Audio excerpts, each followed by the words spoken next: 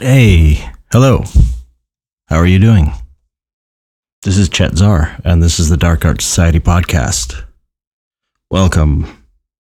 Today we are interviewing Stephanie Inagaki, who is an amazing jeweler and sculptor and graphite artist, I guess you'd call her. She has really, really cool graphite work. She's been in Conjoined. She's shown at Copro. I've known her for quite a long time, just from seeing her at the shows, but I never really talked to her personally a whole lot. So it was really cool to interview her and ask her everything I was wondering about her. And she's got a really interesting story. It was a great interview. It started off kind of, just a regular, how'd you start drawing? But towards the end, as you will hear, it goes in some really interesting places and gets very impassioned. So it was really an excellent interview. So I'm looking forward to you hearing it. And she's super cool, great person, great artist. My favorite kinds of people to have on the show. Cool people that are also great artists. Anyway, what's going on with me?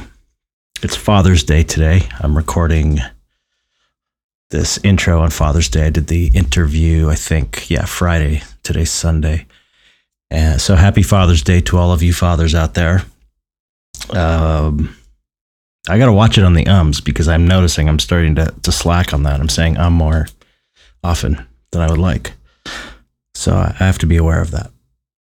Anyway, I almost just did it. It's hard. Okay. I am almost done painting for my show, The Administrators, at Bain Art Gallery, which opens July 8th, I believe. I've got 6 paintings finished, 13 paintings total, and the other 7 are almost done and just kind of need one pass left. So that is a huge relief. So if I finish the paintings tonight, if I'm lucky, I'll probably go into Monday. Then I could spend the rest of next week painting all of the frames that are almost done being cast. And then have 1 week for shipping, packing, and not have to pull a bunch of all-nighters right before everything has to ship, because that always sucks. So things are going well. And then I'm really looking forward to getting back to the dystopia book because I'm reinvigorated and re-inspired about it again. Just having so much new material now, and I've kind of lost sight of what a cool project it is because I've been so bummed about being 3 years late on it. So it's been like, oh, I got to get this project done. And I sort of lost sight of what a cool project is and why it's worth spending all this time and energy on.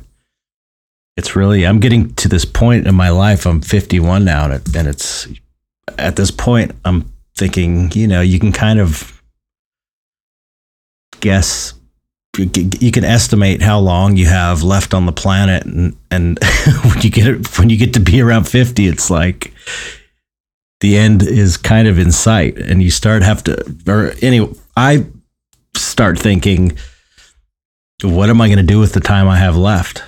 I mean, it could be 20 years, it could be less than that, it could be 30 years. I'm hoping for 30 years. I'm thinking like 80s would be okay with me. But, that's old. And so I'm just thinking about what I want to be doing with my life in the next 5-10 years. And you can't just casually go, oh, I'm going to do a book or something. And then, something that takes 3 years is kind of a bigger deal now at this age. I'm feeling it because your time is limited. When you're younger, you don't really feel that. But anyway, I was thinking about how cool this dystopia project is and how much new things will spring from that. So, I think it might not be, but I really think it's kind of going to be the big thing for me that gets me to the place I want to be, which is maybe making movies or comics or short films or whatever. It just seems like the next step for me. And if not, I'm totally happy painting and just playing it on my Patreon. I have to give a shout out for my Patreon because that's another thing I've been thinking about. I'm really not saying this to promote it, but I'm never one to pass up a good opportunity to promote. It's patreon.com/ChetZar, by the way. But lately I've been posting the progress of these administrator paintings, doing some time lapses, coming up with pro tips, posting progress pics every day. And I feel so satisfied with that platform. I really feel like I could be happy just doing the Patreon, I think, for the rest of my career. I just don't see, it pushes all the buttons for me. It hits everything I need to hit. It's like, it's a reason to be creating work, and there's the sharing aspect, and there's no trolls. There's no assholes, because the people that are there are people that are willing to pay like at least $1.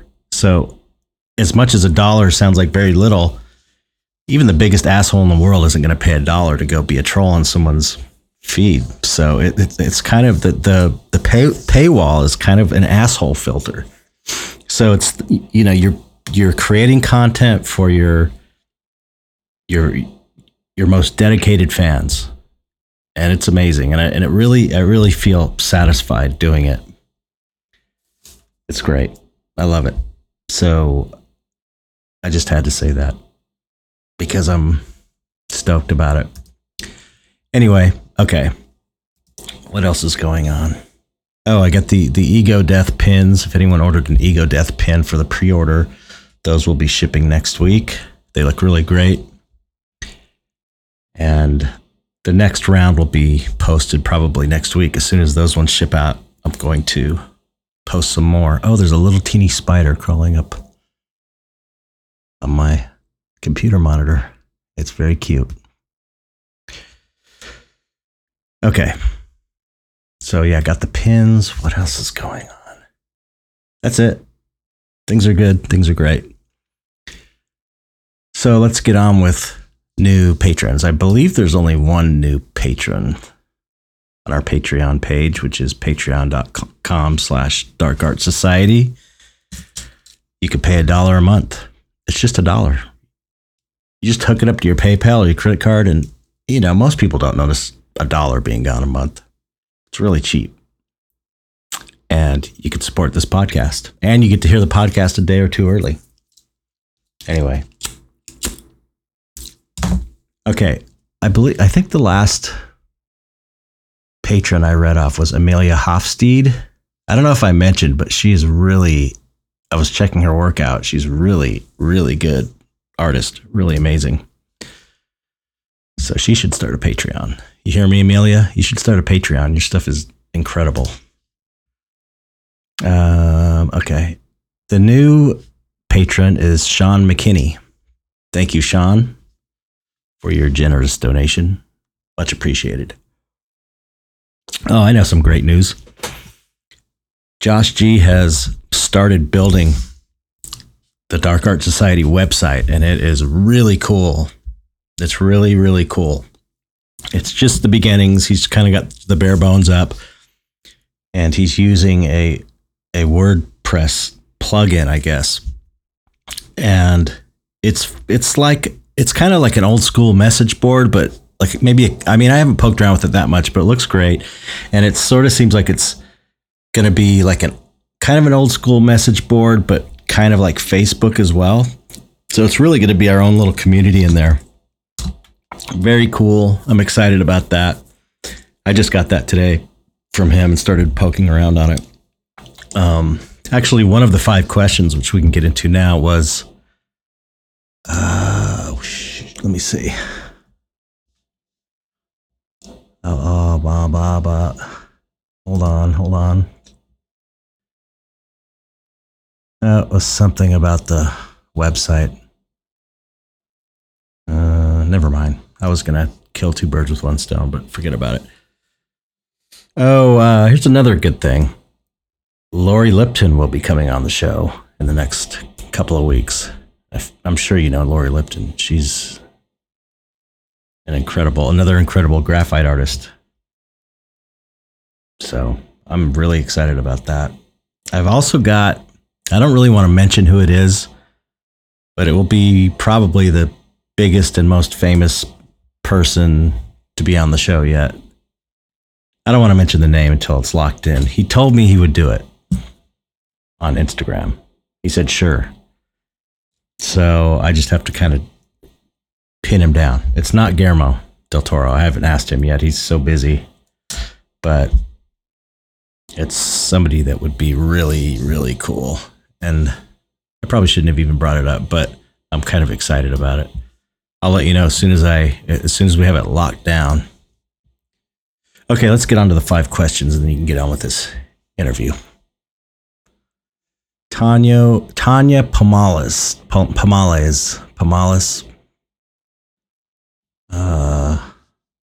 Another great artist, actually.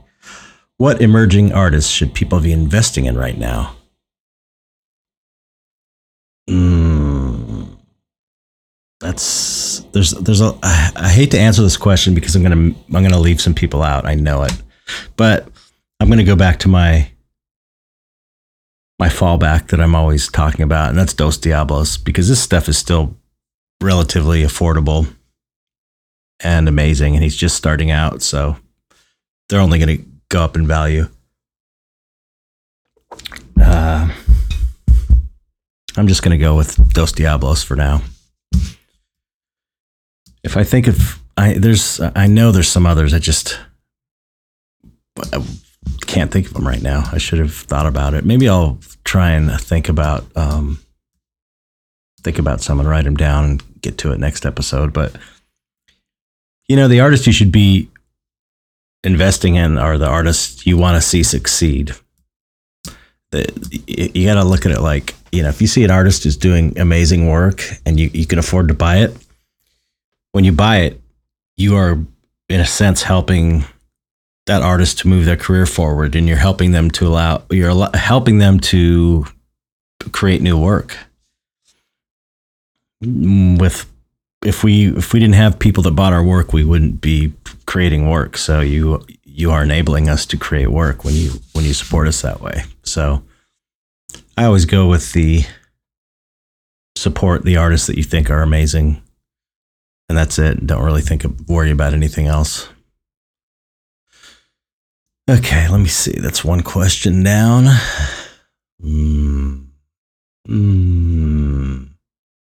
Okay, Chris Hackard.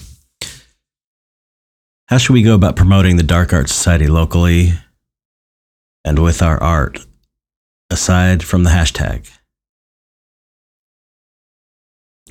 Let's see. This goes into the website question too. What is the ETA on the website, and can that be a vehicle for local promotion of the group? Yes. So the website is coming. It's on its way. I'm not sure when it'll be ready. I don't want to release it until it's really ready and the bugs are worked out, but it's definitely happening.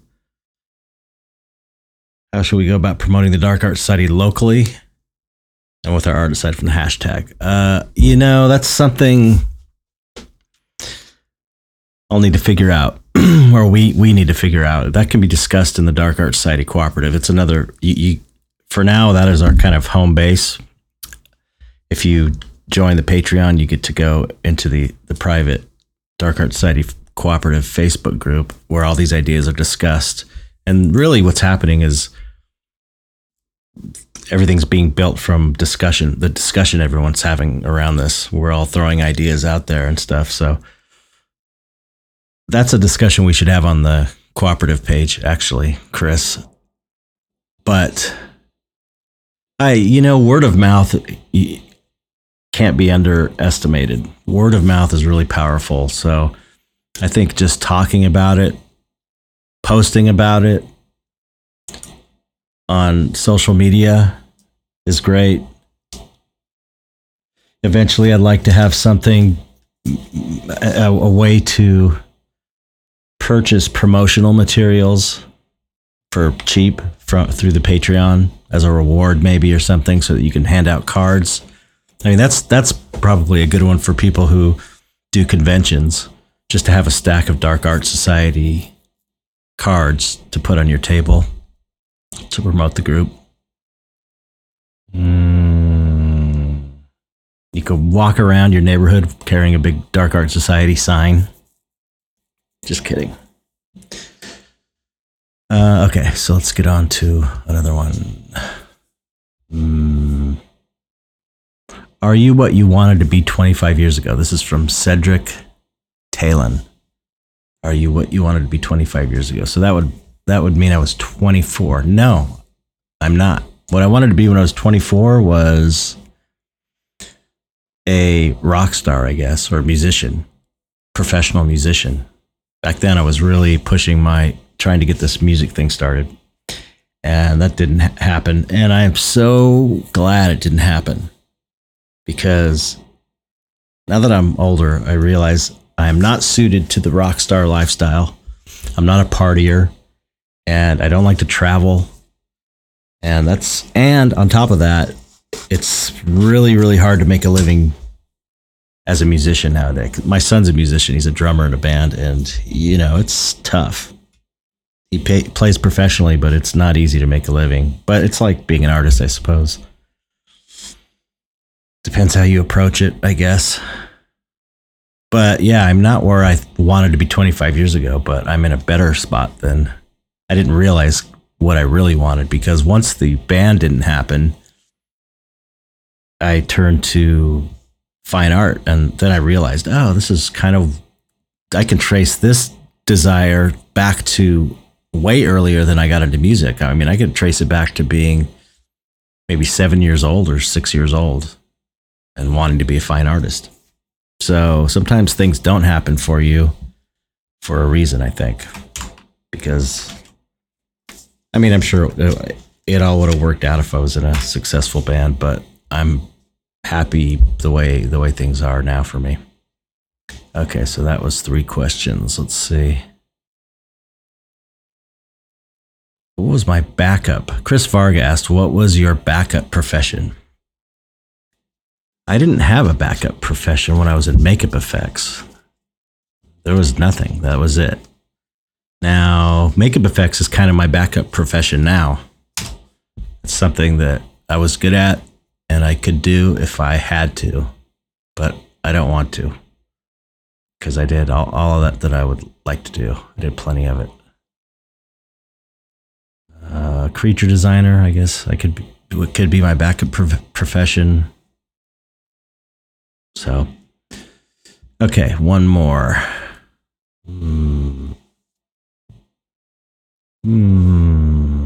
Okay, Steve Clef asks, Universal or Hammer?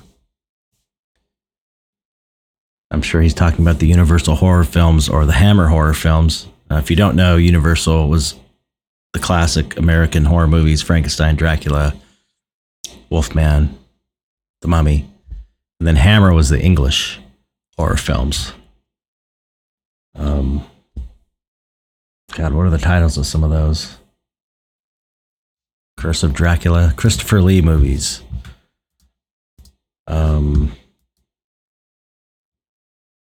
But you know what I'm going to say? I'm going to say Amicus.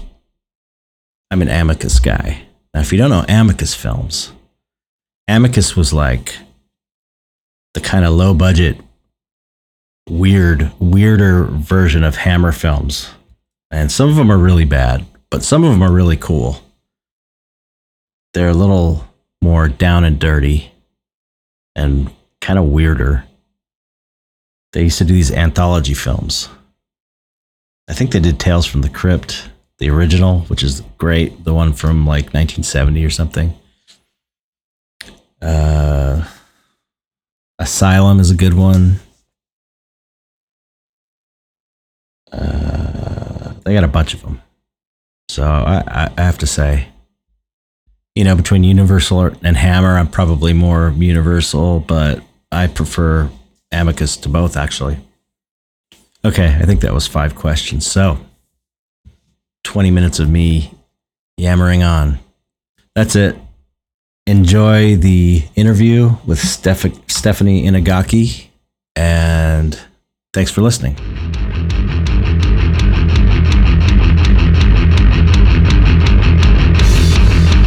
What's up, Stephanie? Hi, how's it going? It's good. Thank you for coming on the show. Thank you for having me. I appreciate it. I was just I was just telling you, you're kind of my favorite kind of guest because I've known you for years, but through the gallery scene. But we don't really know each other personally, really. I don't know a lot of personal stuff about you. So this is kind of, there's not the awkwardness of not knowing the person. Right. But, so it's like, it's easy. You're easy to talk to because I know you, but I don't know a lot of stuff about you. So this is going to be fun. So, okay, let's start with just the basic question. When you started creating art, how far back does this go? Were you an art kid in school and all that stuff?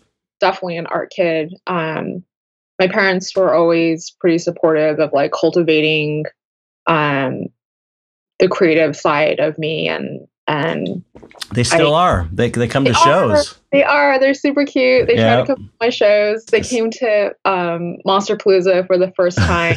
Cool. Because my dad's always wanted to go. Because I grew up watching like horror action movies, like with my dad and my brother. My mom would like be in the other bedroom, like because she doesn't like all that stuff. So she's like, I'll just walk around like this and just come to your booth. Because she's sometimes like that at Copro as well. Oh, really? Yeah, she's like, I'll just do this and not look that way. They're really sweet. They always bring their little dog too.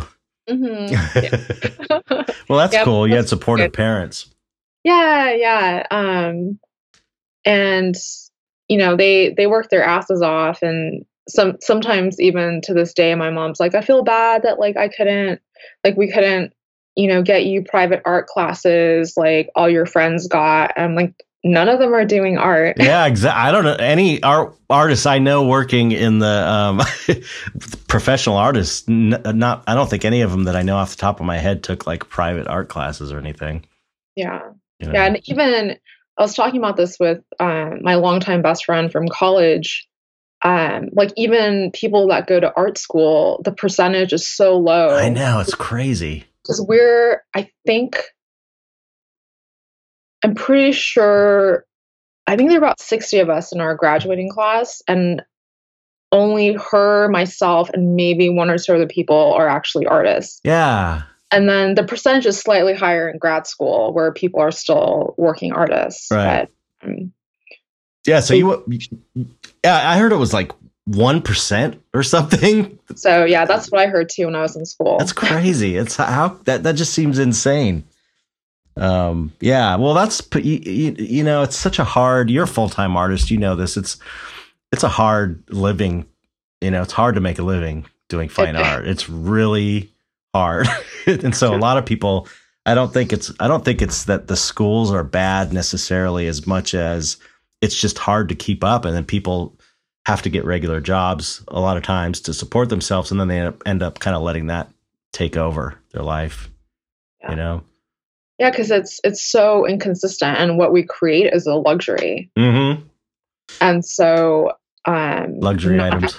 Not everybody can afford that, especially when times are really hard. Yeah. So, because my friends and I are always like, we can never afford our own art, so that's why we end up trading with each other. Yeah, that's the only reason I have an art collection, is because I've been able to trade with other artists. Right.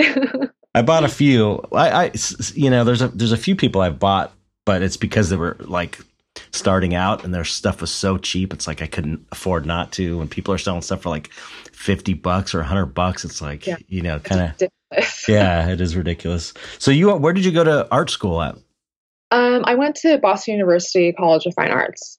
I had looked at, being from Southern California, I'd only applied to SoCal or Southern California. I think remember if I applied for anything up north. I think it's mostly SoCal. And one of my dad's clients, both their daughters went to BU, and they were talking about how great their fine art program was. And so that was one school I looked at, and I got in everywhere.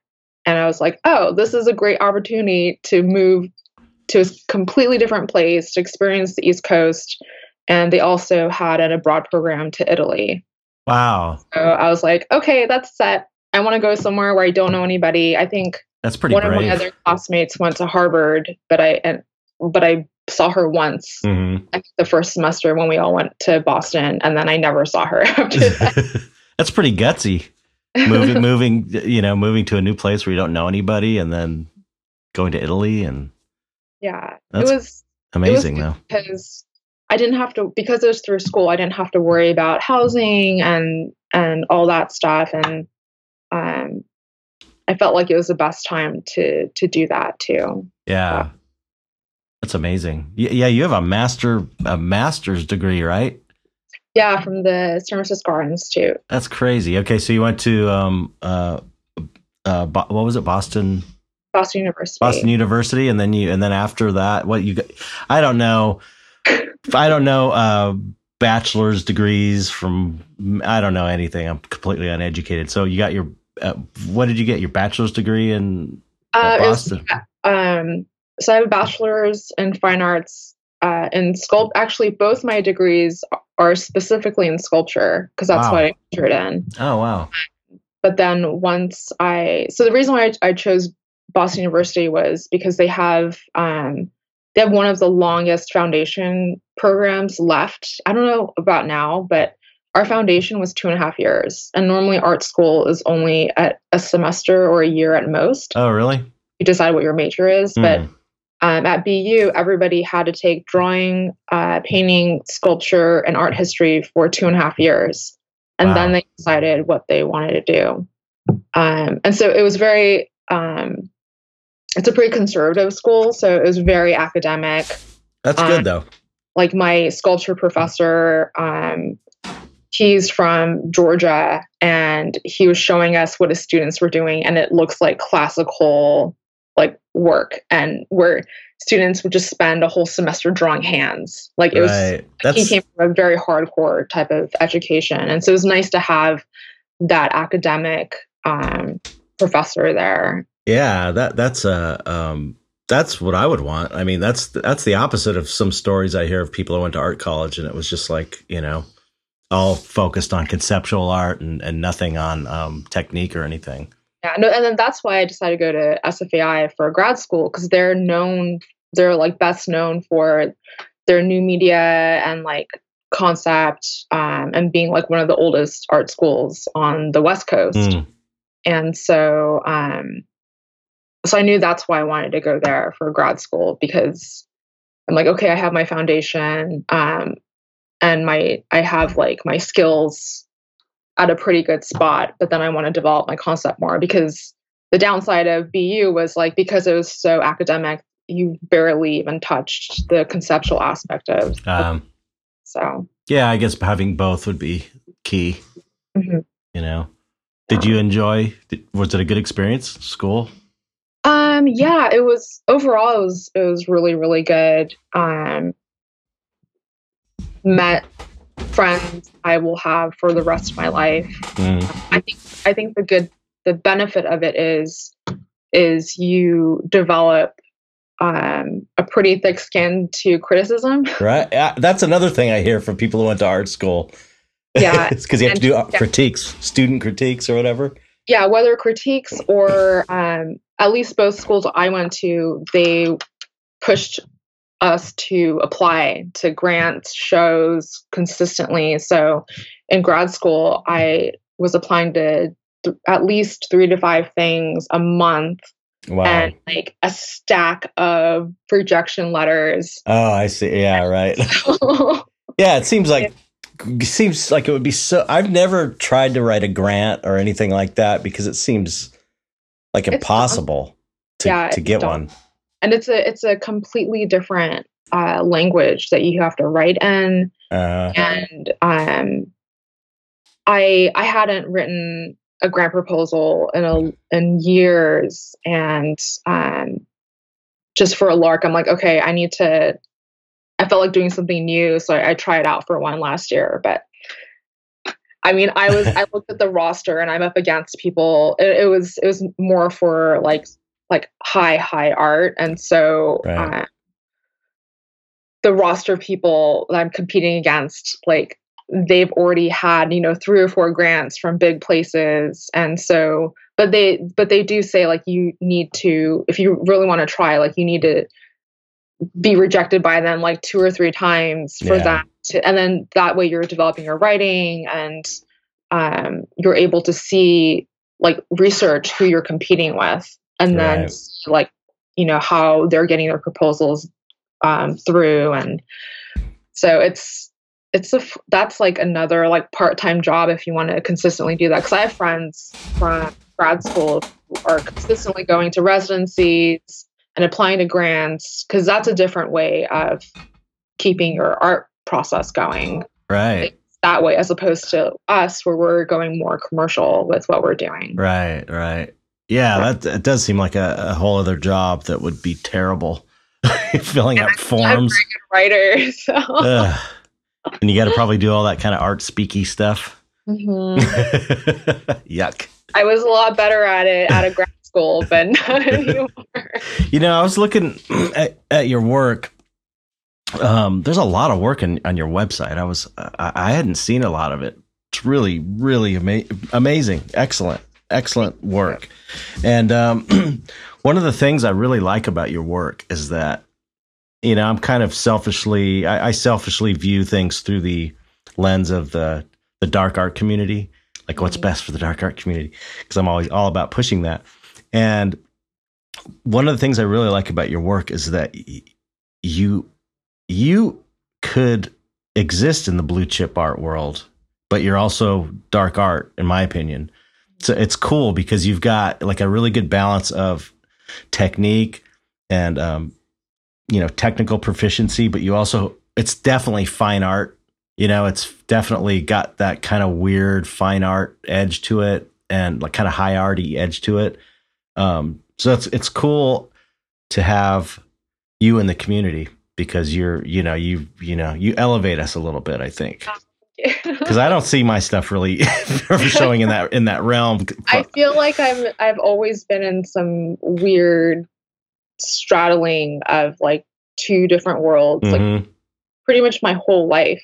Because I've always been drawn to a lot of like painters and sculptors that are more like mid lowbrow, but then I have this background in highbrow art. Right. So, but you know what? There's bullshit in both worlds. Yeah, that's true. That's true. My best friend from college, she went to Columbia for her MFA eventually. And so she's part of like all the grant writing and residencies and in the highbrow world. And, I hear the bullshit on that end too. Right. I think the more money's involved, the more bullshit's involved, really. I think because money just kind of tends to screw things up. I know that when working in the film industry, usually the bigger budget films were way more like kind of a nightmare because you had more people invested and more people worried about losing their jobs if the movie didn't make money. And, I imagine in the blue chip world, it's the same. The more higher end it goes, the more kind of bullshit it could be. But, yeah. I don't know if our stuff will ever. It might get in the high end gallery world eventually someday. Yeah. Who knows? Yeah, because you do have. I feel like there's always been like a macabre aspect to any like generation of art. Yeah. But then you also see people like, I feel like Murakami is like one of the best examples of integrating pop culture with fine art. Right. and some of his stuff is pretty macabre, even though it's like rainbows and psychedelic colors. Like That's when you true. actually look at the pieces, there's a lot of he paints a lot of skulls, and Yeah. there's a lot of Like more, organs and stuff too, right? yeah. So Yeah, that's true. That's true. I never thought of it like that. I think it's possible. And then you always have like movements of goth subculture getting into Target, and Right. and more mainstream, like Hot Topic did that with Yeah. like my generation. Yeah. So Yeah, it's true. It's true. I mean, there's a lot of things I never thought I'd live to see, like weed legalization and mushroom legalization, and right, yeah, the mushroom stuff just happened. I saw it's that. crazy. It's great, but it's just I never I never expected it. So as much as things are kind of fucked up right now, there's a lot of positive things happening at the same time. There are, for sure. It's weird. It's like everything's getting better and worse at the same time. Right. So okay, what your parents are from Japan? Yes. So my dad's from Tokyo and my mom's from Yokohama. Okay. But they met out here. Oh, okay. Yeah. But you grew up in Southern California? Born and raised. What part of Southern California were you? Ventura County. Oh, okay. Yeah. Yeah. So I usually just say LA because nobody knows where Ventura County is, or I say it's like the halfway point between LA and Santa Barbara. Yeah, I know Ventura because my wife and I used to go to Ojai all the time. Oh, nice. Yeah, Ojai's really cool. And then just a little like further north, I think, is Ventura. And we used to there was like a diner there, Busy Bee Diner or something. We used to go and have breakfast there. Oh, like a 50s kind of diner. Main Street used to be so good. That's like all gentrified too, because the Ventura Theater's there. So that's where I would see like the bigger bands. Oh, really? Yeah. That's cool. So you once you graduated from San Francisco Art Institute, then what happened? Did you move back to LA? Yeah, I moved back to Ventura County because I always knew I was going to come back to. Are you in Ventura now? Do you live up there now? I am in Cameron right now, but I'm moving back to LA. Oh, okay. I always thought you were down here. Yeah, my temporary move was slightly longer than I thought it was going to be. Okay. So, okay, I'm sorry, I didn't mean to interrupt. So, no, that's okay. So I always knew I was going to move back to Southern California, regardless of where I went to school, because my fiance at the time had a home in Camarillo, and so but shortly after I came, like right after I graduated, he suddenly passed away. Oh my God. And like everything just kind of stopped. Wow, I bet. Yeah. So I was right after before I graduated from grad school, I started working for my friend's company called Rocket World, which was a sister company of Tad Gear. And so my friend Patrick Ma hired me as his creative director to basically like revamp Rocket World back up on its feet, because it was just kind of a side project for him. But what kind of business is it? So Rocket World is a vinyl toy company. Apparently, Patrick was like one of the very first designer vinyl toy makers in the industry. And I was helping get the products in from like designed and finished from China, and then getting it shipped to Comic-Con. So I did Comic-Con twice, and I like managed our booth, and I designed the products. And wow, what year is this? Were you working there? 2009 to 2010. Oh, okay.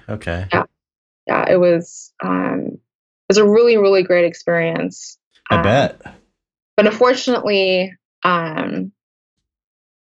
because basically Tad Gear, which is, I like to say, is like designer, like tactical paramilitary gear,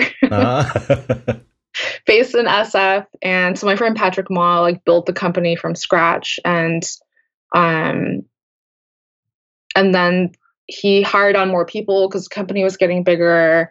And unfortunately, they're like, Rocket World's not making enough money, even though you sold 30 grand worth of product the first day of Comic-Con. Wow. Which was my salary at the time. Wow. But they still were like, yeah, we're gonna, we want to like focus more of the money into the main part of the company. So they dissolved my part of the company. So I still kept working. Cause I was like halfway between, like after my fiance passed away. And so, I didn't do art for about 2 years. Because even from like the beginning of starting art school, a lot of the work has been always really, really personal. So right before I went to college, my brother passed away from leukemia. Oh my God, I'm sorry. And so, so like a lot of my work has always been just visually processing all the experiences Right. that I've gone through. Right. And so like once James passed away, and he was my first partner too. So, oh my God! Wow. For 10 years, so pretty much just I've become who I am as an adult, like because of him. Right. And his positive influence, and he was super, super supportive. Yeah. He was extremely creative. Was like a jack of all trades, and but he was always so afraid to make art. Oh wow. He would start things and then never finish them. He's also a musician. He's a drummer. Like because of the rejection factor or the personal putting yourself out there personally, or because I know a lot of artists that are kind of like afraid to be vulnerable in public because you're kind of bearing your soul to people, and then if you get rejected, it's kind of painful. He's also a huge perfectionist. Oh, okay. And so I think that hindered him too, but he was able to like fulfill that creative desire through like helping and supporting me. And like, and he was a lot older than me. So he was just like, do whatever you need to do. I was like, I'm going to school. I've always wanted to go to art school and that's great. Become an artist. And he was always very supportive of that. He never, I'm kind of surprised, like thinking about it retrospectively, like he never was judgmental. And he was constructively critical, but he was never, he never shot any of my ideas down, but would offer other advice as to what I was doing conceptually or just even like skill wise. He'd be like, oh, you can use these tools to do this instead. And he was supportive. I mean, it sounds like he just was very supportive. He was. Of what you're doing. Yeah, that's amazing. So is the work on your website, is that all after these deaths in your life, or is some of that from before those periods? Because there definitely seems to be kind of I see a lot of kind of death in the work, with the crows and the black, and I don't know, that's how I interpret it. Yeah, all the sculptures on there are from grad school. And then the drawings, the first few black and white ones, those are from grad school too. Okay. Because I started, because of how my education was, like I was talking about earlier, I didn't really get to make my own work until the last year of college, because I did the study abroad program to Venice in a year. So that was a semester. So I didn't really get to explore any of my concepts until like the last year and a half of college. At that point, I was just working through my brother's death. Right. And the reason why I was making like spine related, like vertebrae sculptures, like the piece at Copro that I have, huge 6-foot spine. So that was inspired by, I just remember my brother having to go get treatments, and he had a routine spinal tap, but the Children's Hospital in LA was so crowded that he got the anesthesia, but it took forever for the nurses to come to do this. That by the time they came and injected him, all the anesthesia had worn off. Oh my God, that's terrible. So like that was initially like inspired by that, and like working with the spine. And you know, it's funny because when I saw that sculpture, I was like, I wonder if Stephanie has some kind of like spinal problem or something. Yeah. I just got that feeling from it, that it was like, because it's so cool. It's a 6-foot tall spine. Like it's really amazing. And it's got little like drawers in it. Yeah. So if you look inside the drawers, I've lined all the interior with my brother's medical papers. Oh my God. That's amazing. Yeah. Wow. Yeah. That's what I'm talking about. The conceptual, to where that's 1 foot in the conceptual world, which is, you know, so important, I think, to elevating this art form, the darker stuff, you know? Yeah, no, for sure. And like I like with my drawings, I always regardless of like what it's for, if it's like a group show or some other project I'm working on, I always try to have some kind of conceptual background to the drawings. Like my everyday original pieces, because they're smaller, not always, but thematically, I try to keep it consistent with. Oh yeah, you're. I do. Yeah, that's another great thing about your work, is it's very like it's you. It's consistent. Mm-hmm. You know, it's just like very identifiable, and you have a really unique look that follows through on all the stuff I was looking at. You know, yeah, it's great, and I like that you use paper stumps. Thank you. Yeah, I have like a pile here. No, a lot of people don't use those. The graphite artists, but I remember when I was a kid, my dad taught me about them. He used to call them rubbing stumps, and he had a bunch of them, and he showed me how to use them. And as soon as he showed me, it's like everything I drew, I would use a stump to blend things. It's a really great tool. Because then you can like pick up from either like a solid charcoal stick, or even from like shavings, and just pick that up and then like different tones on it. Yeah. Everybody in drawing class hated drawing crumpled paper, but I was like, oh, this is great. Yeah. Because we had like a semester of drawing and painting crumpled paper. Right. That's hard to do. That and fabric. That's another thing that was great. Man, some of those pieces I'd never seen were the people with the transparent like shrouds. Oh my gosh. Holy shit, that looked like it was so hard to do. It looked so good. Like black sheer. I'm trying to do that right now on a smaller piece, and it's so much harder. It seems really difficult. An auction piece for Everyday Original that's going to go up next month. Oh, cool. And conceptually, I want to do the same thing with 3 figures, and I'm working on it right now, and it's a lot harder to get those like tiny details. Yeah, because those 3 drawings are about 20 by 40 ish. Oh, okay. So it's a lot bigger, and it's easier to get those details. And, right. But that's a personal project I've been working on. I have an idea for the 4th drawing, but I just haven't had time to to work on it yet. So hopefully next year. Yeah, I know. Tell me about it. Story of my life. You use you do a lot of self-portraiture. I do. Yeah. So what's up with that? That's interesting. I think it probably stemmed from like in college when we had assignments, it was easiest to use ourselves or to like Nicole's and a bunch of my drawings and I'm in her paintings. Right.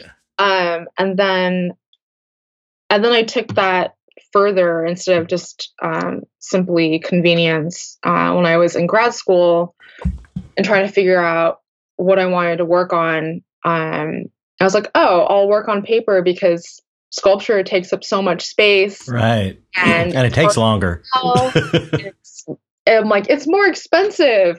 Yep. No, because then I started drawing life size. Oh, that's true. What I was doing. And then it still ended up costing like the same or more because wow. Framing and yeah, that's true. That's true. But so conceptually, what I was working on in grad school was like working with the female body and the figure and how that relates to art history and how male bodies and male nudity has been portrayed in fine art. And so I was, I think I have some of those earlier pieces where I was basically reinserting myself in really famous paintings like Jared Colt's Raft of the Medusa. And I took like two different views of that, but then also incorporating my hair as like the waves, right. like body. And like my hair has always been an identifier for me. I've always had long hair. Regardless of like what iteration's happening. Right. That's where we get our power. It's where we keep our power. Exactly. Because when you look at it historically in other cultures, like men used to have really long hair, and it was a sign of power and strength and who they are. And I mean that's why with Jewish religion, people still wear the yarmulke, and with like more Middle Eastern religions as well, it's like cover your hair and your head. Right.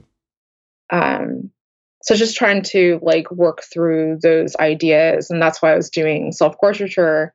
And then once James passed away, and I started drawing again. I think because I was already doing self-portraiture, that was like the easiest way back in to start drawing. Right. Well, okay. I do want to get more into this. This is the stuff that interests me actually the most. But before we get into concept and about your art, I just kind of want to get through your story and how you became an independent artist making a living, because I know so many people that listen to this podcast, it's their dream. So okay, you're working for the toy company which dropped you, and then you're working for that dropped that part of the company, and then you're working for this tactical military gear company. Okay, from there. So then I want to find out how you got to where you are today, basically. Okay. So then because I knew I was gonna get laid off, I'm like, okay, I gotta make a living. And I was working part-time. I've worked part-time for my friend Jim, who owns Museum Quality Framing. Oh yeah, I saw that. I saw the video. Yeah. So on your Patreon. Yes. Which we will promote your Patreon. Thank you. So I met Jim through my late fiance James, because they were best friends, and that's how I got the job in high school working for Jim. And I still get all my printing and framing done from him. He's got like a ton of large format printers. I know, it looks amazing. He just told me he's getting a 3D scanner. Wow. So just as a side note, now as an artist, the technology hasn't been developed here, but what you can do with this large format printer or the scanner is you can scan a painting that has a lot of texture in it, and then that texture can get printed onto the canvas. Oh my God, that's crazy. So there's a company in Germany that's starting to do that printing process. That's pretty cool. And I was like, Jim, can I bring my jewelry in and scan that? He's like, yeah, you can. I was like, oh. Excellent. Because there's stuff I want to modify with my jewelry, but I'm just like, oh my God, I don't want to have to resculpt it. That's awesome. So then I was working part-time for Jim. I think it was the last time I worked part-time for him. And then I started my Kickstarter when Kickstarter first came out. Like 2010-ish? Yeah, I think so. That's when I started, and I think I had my Kickstarter like 2011 or 12 to jumpstart my jewelry business. And because when I was in grad school, I apprenticed with Dina, who is the owner of Octopus Me Jewelry. And it's these, I don't know if you can see, I always wear these tentacle earrings. Don't move. I'm going to take a picture of it. Okay. Oh, shit. Wait a minute. How do you do it? Command. Wait a minute. Don't move. Sorry. I forgot what the shortcut is. I think I got it. Okay. All right. Wait, no, go back. Go back one more time. Okay. That'll be perfect. Okay. Yeah, those are cool. Yeah, The so tentacles. I apprenticed with her for about a year because I had my my engagement ring made from her, and when I went to go visit her to make sure the fitting was right and everything, she was like, "Oh man, like business is booming. I can't do all this myself." I'm like, "Let me work for you for free." She's like, "Oh, I don't know," and I'm like, "Dina." I just kept bugging her, and she's like, "Okay, fine." So I'd go to her studio and apprentice with her. I did that for a full year, like my last year of grad school. And then she encouraged me to make my own business. And that's also how I got the job at Rocket World, because Patrick wanted to make a fine art, like a fine jewelry line for his toy company. And that's how I got my foot in the door. But, yeah, your jewelry's amazing too. Thank you. It's awesome. I did my Kickstarter to buy my jewelry bench and the wax injector and my small torch, just so I can do some of the like casting and like sculpting process at home. Are you doing the lost wax, like so centrifuge with silver and stuff? Are you doing that part of it as well? I wish I know how to. Yeah. Dina taught me. Dina had everything in her studio. Yeah. I had a friend whose father owned a jewelry store, so I watched the whole process. It's so fun. Yeah. I still geek out when when you have the crucible, like right before it goes, you loosen the pin for the centrifuge, and the metal with a full torch. And it starts getting all squishy, it's so and then cool. it liquefies. I'm like, it's so cool.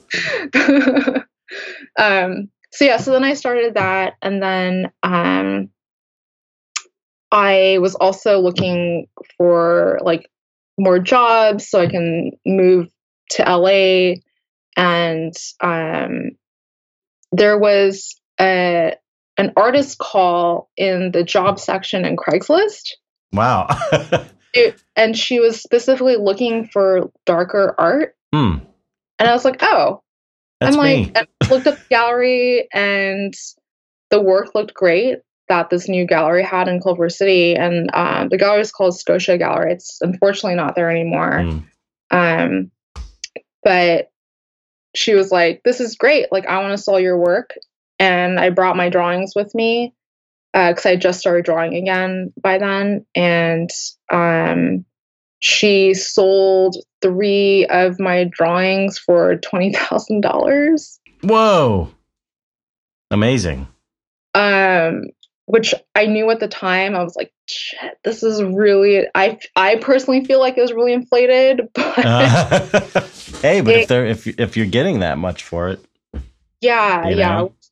Which was amazing, and I really, really appreciate that jump start. And so I was able to use that money to pay rent for a full year. Wow. And I got this awesome little guest house in Highland Park, and but I still like went through waves, and I still ended up having to like do odd jobs here and there. And I was at one point assisting my friend Jason Alexander. Oh yeah, I know Jason.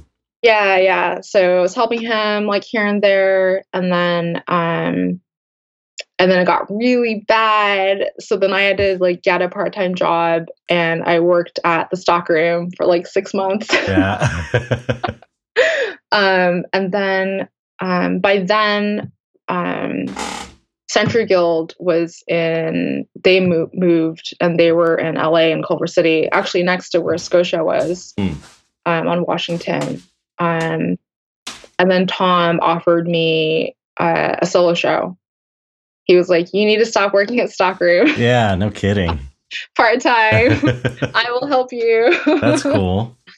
Um, What year was this? Where you had your so my solo was in 2014. Okay. Um, It's fairly recent. I mean, I thought you'd been showing longer just because you have so much work. yeah, I guess so. Yeah, you're prolific. And jewelry on top of it. It's kind of crazy. You work hard. You must work very hard. I do. It's more than, I mean, it's basically two jobs. Yep. And then on top of it, like as much as we have to promote ourselves, like that's another I know. full-time job. I know. Like, yes, I know. Okay, so you got your solo show. Yeah. And then it grew from there, your fine art career and yeah, pretty much. And then I have a couple stores I sell my jewelry through. Oh, that's nice. Paxton Gate in Portland was the first store that picked me up, which is really great. And they're awesome. I finally get to meet them because I haven't been to Portland. But I'm going, oh my God, in a week. Oh, wow. Because I have a 2-person show at Talon Gallery. Oh, cool. Morgan Fay at the end of June. So I'm finally going to Portland and I'll meet Andy at Paxton Gate. Excellent. Yeah. I know a guy who's a jeweler, and he's always complaining about how hard it is to make a living doing his own jewelry. How are you able to make it work? I mean, how much of your income is it equal between your fine art and your jewelry, or is it like one more than the other? It started off with jewelry was more of my income, just because it is easier to sell smaller pieces, cost less. Whereas with artwork, the amount of time it takes to make me draw something and how much I can sell it for, it does make more money. Right. But I think it's finally catching up where it's pretty equal. Oh, good. So how are you able to make the jewelry thing work? I did start doing a bunch of conventions and trying to figure out like which one works best for me. Right. And then getting more stores to pick me up. And just, I think I was just doing online promoting too. Are you doing a lot of wholesale to other places, or yeah, it's mostly wholesale. Oh, okay. But I do have a few stores that are consignment, which I don't mind at this point. I did start with mostly consignment first. Yeah, that's what they usually want. Yeah, it is. I feel like it's more rare when stores are wholesale. Yeah, definitely. What's the name of your jewelry company? I wasn't sure how to pronounce it. Miyu Decay. What? Miyu Decay. Oh, Miyu Decay. Okay, Miyu Decay. Okay, Miyu. I wasn't sure how to pronounce Miyu. What is that? What does Miyu mean? It's totally geeky. That's okay. That's even better. I was trying to figure out what to name my company. I'm like, I'm like sculpting a bunch of skulls, like bat skulls, and it's darker stuff. So I think at the time I had just watched I think the anime was called like Miyu, like Vampire Hunter or something. Japanese anime. I'm like, I like the character. Oh, cool. Hey, that's cool. Oh, you know what? I wanted to. I sorry to interrupt, but I want to say this before I forget. You mentioned you're into horror movies when you were growing up and stuff, and one of the movies you mentioned watching was The Craft. Yes, I worked on that movie. That's awesome. I don't really remember what I did, but I'd have to see it again because it was so long ago, but I just thought that was kind of funny. Yeah. So my best friend and I at the time, I'm still friends with Courtney, but we, Camry was boring as hell. So we would just stay up late watching movies and have sleepovers and scare ourselves. I still remember when we watched The Shining when we were in elementary school, and like the living room's all dark. We have like our cover, like our like blankets over us. Like, oh my god, It's so much fun. It's but so then we much make fun. home movies too. Oh wow. Which I think she still has. You got to put those on your Patreon. like mini tapes. Right. We recreated we made Speed 2 before Speed 2 came out. I worked on Speed too. I was just talking to my friend Jim Beinke. We worked on that movie together. Yeah. The first one. You gotta find those videos and put them on your Patreon. That would be awesome. I'll see. Yeah, because it would have to be converted. Oh, right. Yeah. But you got to get that stuff converted anyway. Yeah. Otherwise you'll never be able to watch them. We made a ton of home videos. It was pretty fun. Okay. So anyway, back to the career. So you basically you've just built your career by doing all the hard work, mm-hmm. doing the jewelry, pushing that business, and also just getting in a lot, any shows you could. Yeah. Yeah. Much. I mean, I did what I feel like everybody else does, and just cold submitting portfolios to wherever I could. And also, I think what's important is just showing up to openings and showing face, because I've gotten into shows because I just happened to be in that conversation where the curator was like, "Oh, hey, like you're would be great for this." Like I just didn't just to be present. Because that's work for us too, to have to, if we want to keep our careers going, to show up and to be there. Like I look up to her so much. Like Olivia she gets way more openings and shows up to way more things than I do. I know, it's amazing, crazy, and she's always present. And she's she's like a rock star in the art world, but she still shows up. She's cool about everything. Works her ass off. Yeah. It trips me out that I just was blown away that she shows it. She goes to Copro shows and she shows there, and she's so cool. I mentioned this on one of the podcasts where I was complaining about being tired or something, and I was saying the whole one day I'll be able to slow down and not work as hard. I'll have some more money, and she's like, it never ends. Like blew the illusion for me. I mean, I haven't seen Bill Sienkiewicz in a long time, but he hustles too. Yeah, I mean, all the successful artists I know are hustling hard all the time. Yeah, it's part of the job, and showing up to openings is huge. I always tell people, I recommend that highly, networking basically, because you get you can get, like you said, you can get shows just by being at the right place at the right time. It's such a small community, and it's very word of mouth. And I can't think of anyone offhand, but I'm sure that I've put someone in a show I've curated just because they were cool and their work was cool, and I just knew them because I'd always see them at shows. It's like it's a big part of it. It is, yeah, and especially in this day and age where there's so much content online, mm-hmm.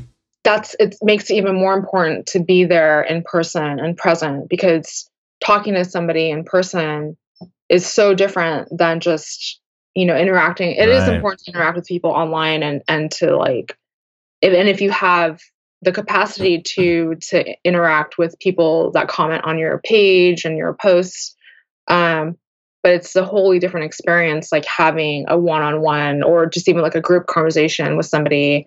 And then when you consistently keep seeing them, I mean, it is very word of mouth. And it can be very nepotistic in that way. Right. Yeah, it's true. But then you forget people exist, because if you're surrounded by these people that you consistently see at openings, then that's who you're thinking of. Yeah. If you're curating a show. Right. Or if you hear of someone who's curating a show, or there's a million ways you can get in shows, really, and they all doesn't hurt to ask either. Right. Yeah. Absolutely. Yeah, you have to be willing to be uncomfortable. Basically, it's just nobody wants to do that stuff, but it's what you got to do if you're going to make a living at it, you know? Yeah, it's a fine balance of don't be too pushy, Right. but also it's important to Be pushy. present your work as well. Yeah. Like especially for me, I always wear my jewelry, and if somebody compliments me, I'll be like, oh, here's my card. Oh yeah, cool. I won't just be like, here's my business card, buy all my shit. You know? If they show interest, I always have a business card on me. That's just smart business, you know? Yeah. Or if they're like, oh, what do you do? I'm like, oh, here's my card. This is what I do. So, and that way, like, I will be vocal about myself and my creations. Yeah, it's interesting. You know, I haven't really thought about it, but you're talking about, just, you know, people, we're just talking about people hustling, like successful artists we know are people that are hustling all the time, but another aspect of it is as well is getting a grip on this whole business angle and getting over that issue of business being this bad thing. You know, it's like so many people will not give the card out because they feel like they're being cheesy or something, or it's not, you know, I'm all about the art, you know, it's the business is beneath me or whatever, but it's like, no, I won't money. Yeah, no, that's not how it works. You have to embrace that shit. Mm-hmm. You know, you have to embrace the whole business aspect of it. Yeah. And be willing to be your own, you know, advocate for your work. You know, you have to look at it like you're a representative. You have to look at it like you as an artist is almost like a separate person, and you as a representative is a separate person representing yourself in a way, you know? So you have to be able to talk about it and not be embarrassed about it or shy about talking about it, basically, you know? Be willing to hand the cards out. What's that?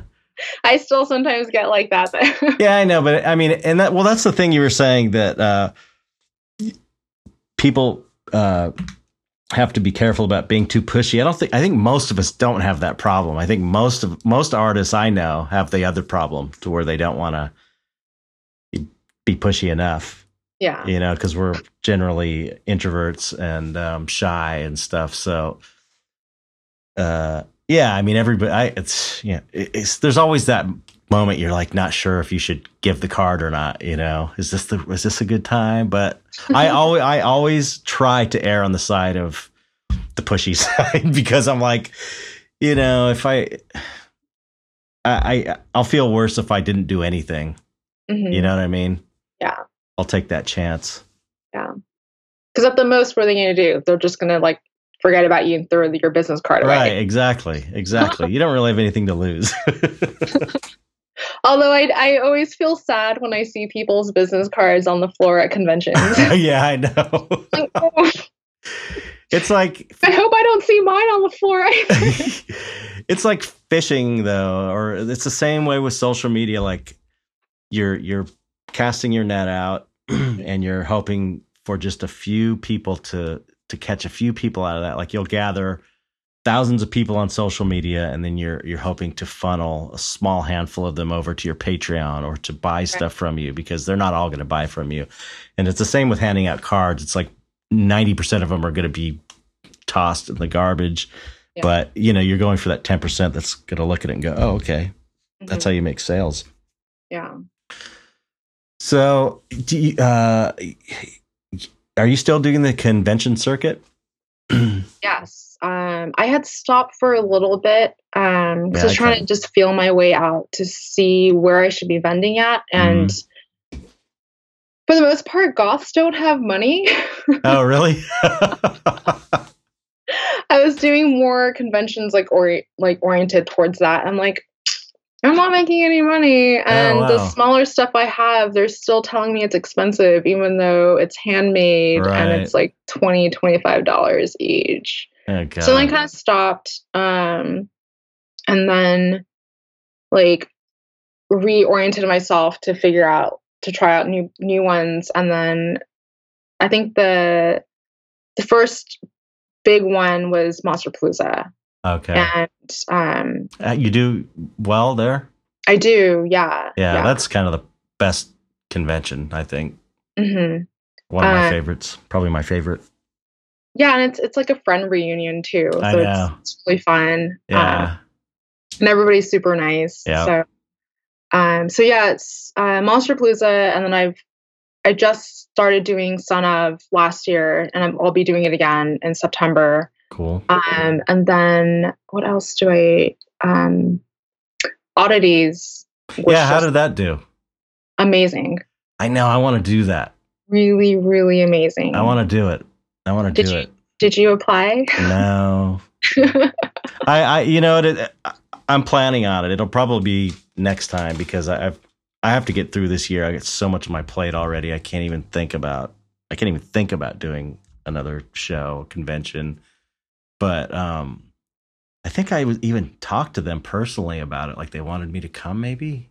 Okay. Oh, that's good. I'm pretty sure Is it Ryan? I think so. It's Ryan and Regina. No, I've met them. They're really cool. They were he was in Capro.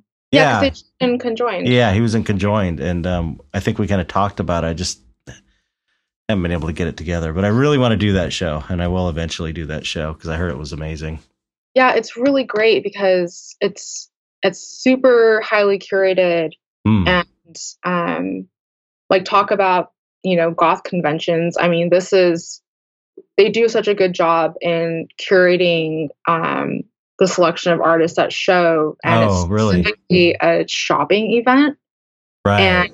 And I got so many more people just locally to see my work and to buy my work and see who I am, that it's totally worth it. Okay. Is it a 1 day thing or is it a weekend thing or? So last year it started as 1 day because they weren't sure. Right.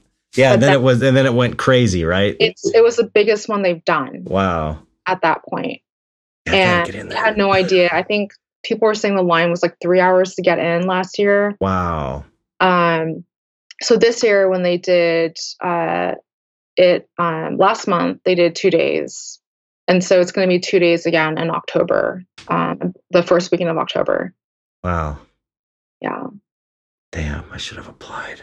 So now it's the best convention for me. Yeah. And especially being in October is going to be great. Mm-hmm. Oh, well, Yeah. I'll do it next year, maybe, hopefully, or I'll apply next year. Okay. What? What? I'll try to remind you that. Yeah, I know. Anyway. It is hard. Conventions. It's hard work doing conventions. Just the hustle, and they're long hours. I know. It's brutal. And then to have to prep all your products, and then you don't know what's going to sell necessarily. I know. But then it's like, okay, we'll eventually sell if I have like overflow after the show. So yeah. So right now I'm doing CatCon again, which I did last year. You doing what? What is it? CatCon. What's CatCon? I never heard of it. A cat convention? Wow. It's at the Pasadena Convention Center. Oh wow, I had no idea. Yeah, it was good last year. It's not like Monsterpalooza or Oddities numbers. Yeah, right. It's still good, and I make a lot of cat stuff. So I'll bring my cat jewelry and my cool drawings and illustrations that I do. So that's at the end of this month, and then I have a break for a couple months. And then September, Son of Monsterpalooza. October is Oddities. November is DesignerCon. Wow, yeah. Yeah. And then Conjoined, don't forget, in January. Yes. I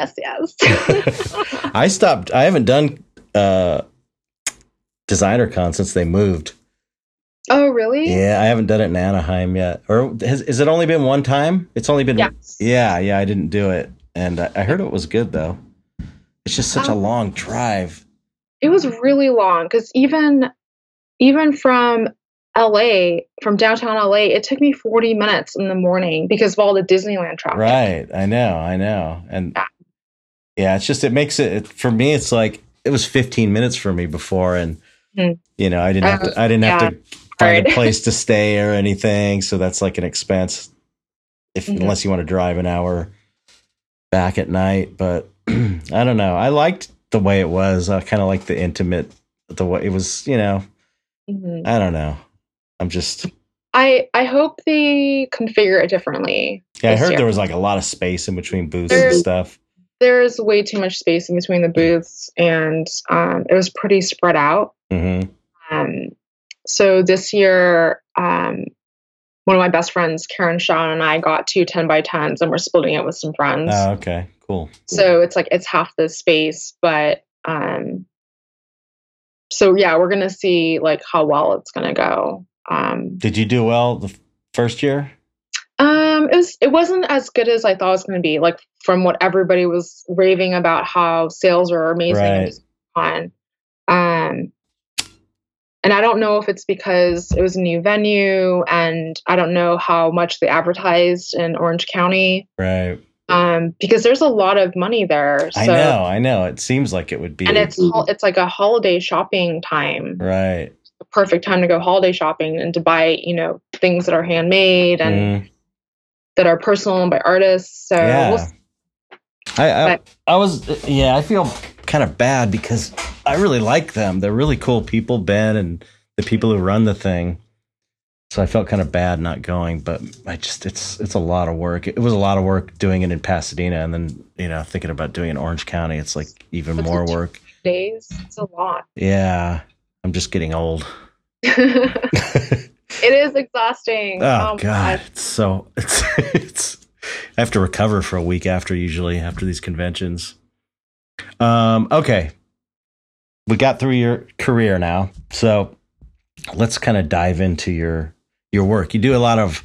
I was going to mention you do a lot of stuff with hair and feathers and crows and ravens, right? Yeah, it's mixed. At this point I just say corvids because I use both. What do you call them? Corvids. Corvid. Yeah, it's like the scientific name for that species. Oh, I didn't know that. That's cool. Oh, is that why there's a gallery called Corvidae Gallery? Yeah. Oh, interesting. I love crows and ravens. They're so cool and super smart. They are. They're amazing. mhm. Yeah. So, but it suits your work so well because there's a lot of black in your work. Mhm. A lot of black on black. Yeah. Sometimes I'm like, why am I doing this? I'm like, but it's gonna look great at the end. I love it. It looks great. Yeah, I've painted a few crows before. Yeah. So, but you do a lot with hair. But I know that's kind of a significant thing for you. I was reading an interview with you where you talk about hair being an important subject. It was interesting, the stuff you were saying, like how removing it is one means something and having long hair means another thing. It really is like a big part of our identity in a way. It is. And animals, you were saying animals like choose their mates because of the hair of another animal sometimes, you're saying? I thought that's what you said. Because I mean, like if you specifically look at like birds, like the reason why male birds are like more extravagant, like peacocks, like it's Right. the males that have the plumage and like it's like the pomp and circumstance of that. I mean, because we're animals too, Right. So the way that we look is still similar to how animals still find mates and things like that. Yeah. And the reason why I love crows and ravens is that like they're very loyal, Mhm. and they usually mate for life too. Wow. And Don't wolves do that as well, I think? oh really? I thought so. I never heard that crows did that. That's cool. Yeah. And then if like a human or another animal or something that lives in the same area does something either good or bad to the birds, like they'll tell even generations. I know. It's crazy. Or this person did. Yeah, it's amazing. It's amazing. They're really smart. Mm-hmm. It's just and that, like, just that communication. Like I feel like, so for me, usually when I incorporate them in my work, they represent love and loyalty because of that like companionship, and then the loyalty of like watching out for their family members. Right. And, so it's always been more of a like positive representation for me, even though in Western culture it's definitely seen as something like harbingers of death. I know, but that's crows. that's dark art in a nutshell. It's like, you know, so much of it is positive and it just looks negative, but it's like, but that's cool about it though. I think that's what's cool about, that's why crows are cool. That's why black cats are cool. It's because they have this, you know, this baggage that superstitious people put on them, but actually they're really good, you know, and beautiful. Yeah. So yeah, because in like Eastern culture, like those animals have been seen as being like positive, like totems, and right. So yeah, it's all just about perception and like what humans decide to put onto them, especially because with crows and ravens, they're also scavengers, right? And that's why you see them around carcasses and the deceased and stuff. So yeah, which is cool to me. I think it's cool. Life. Yeah, exactly. Because you can't have, and that's like another theme within my work too, is that life and death are cyclical, and it's symbiotic. Yeah, you can't have one without the other. Yeah, to exist. Without death, there wouldn't be life, and vice versa. Yeah. Wow. Yeah, it's cool. I love that. Do you incorporate that in your jewelry? The crows or? Yeah, it's mostly been bat skulls because bats are great too. I love bats. They are, and they have been like in like old school Japanese folklore. They're seen as being like lucky and. Oh wow! Really? Yeah. Eastern philosophy is the best. I'm telling you. But mostly bat skulls. But I did make this. I usually wear it out. Hold on. I'm gonna take a picture of that too. That's cool. I love it. Wait 1 second. Okay, thank you. That's great. So that's a crow head that I sculpted. It's got a third eye. Yeah. And the design, like most of my like earlier jewelry, the designs are based off of the Tuareg tribe, which they're a Berber, like northern Western African tribe, and they're known for their jewelry. So they're really cool because mostly the women aren't covered and the men are. Oh, weird. And they're known for their jewelry and their indigo dye. Oh. And they make incredible jewelry. And I first found out about them in high school because I started belly dancing in high school. Oh, wow. Cool. Yeah, that's another thing I read. I want to get into the Japanese influence as well, the symbolism you use. But yeah, it said you're Middle Eastern dancing is like one of your things. Yeah, I'm on like a long hiatus right now, just because of just focusing on work and circumstance and stuff. But I started dancing when I was 15. But before then, my childhood best friend I mentioned, Courtney, we started, I think it was like late elementary school, we started taking hip hop jazz classes. And I was really, really outgoing then. And I was like the leader of our group. Wow. What was it called? Did you have a name for it?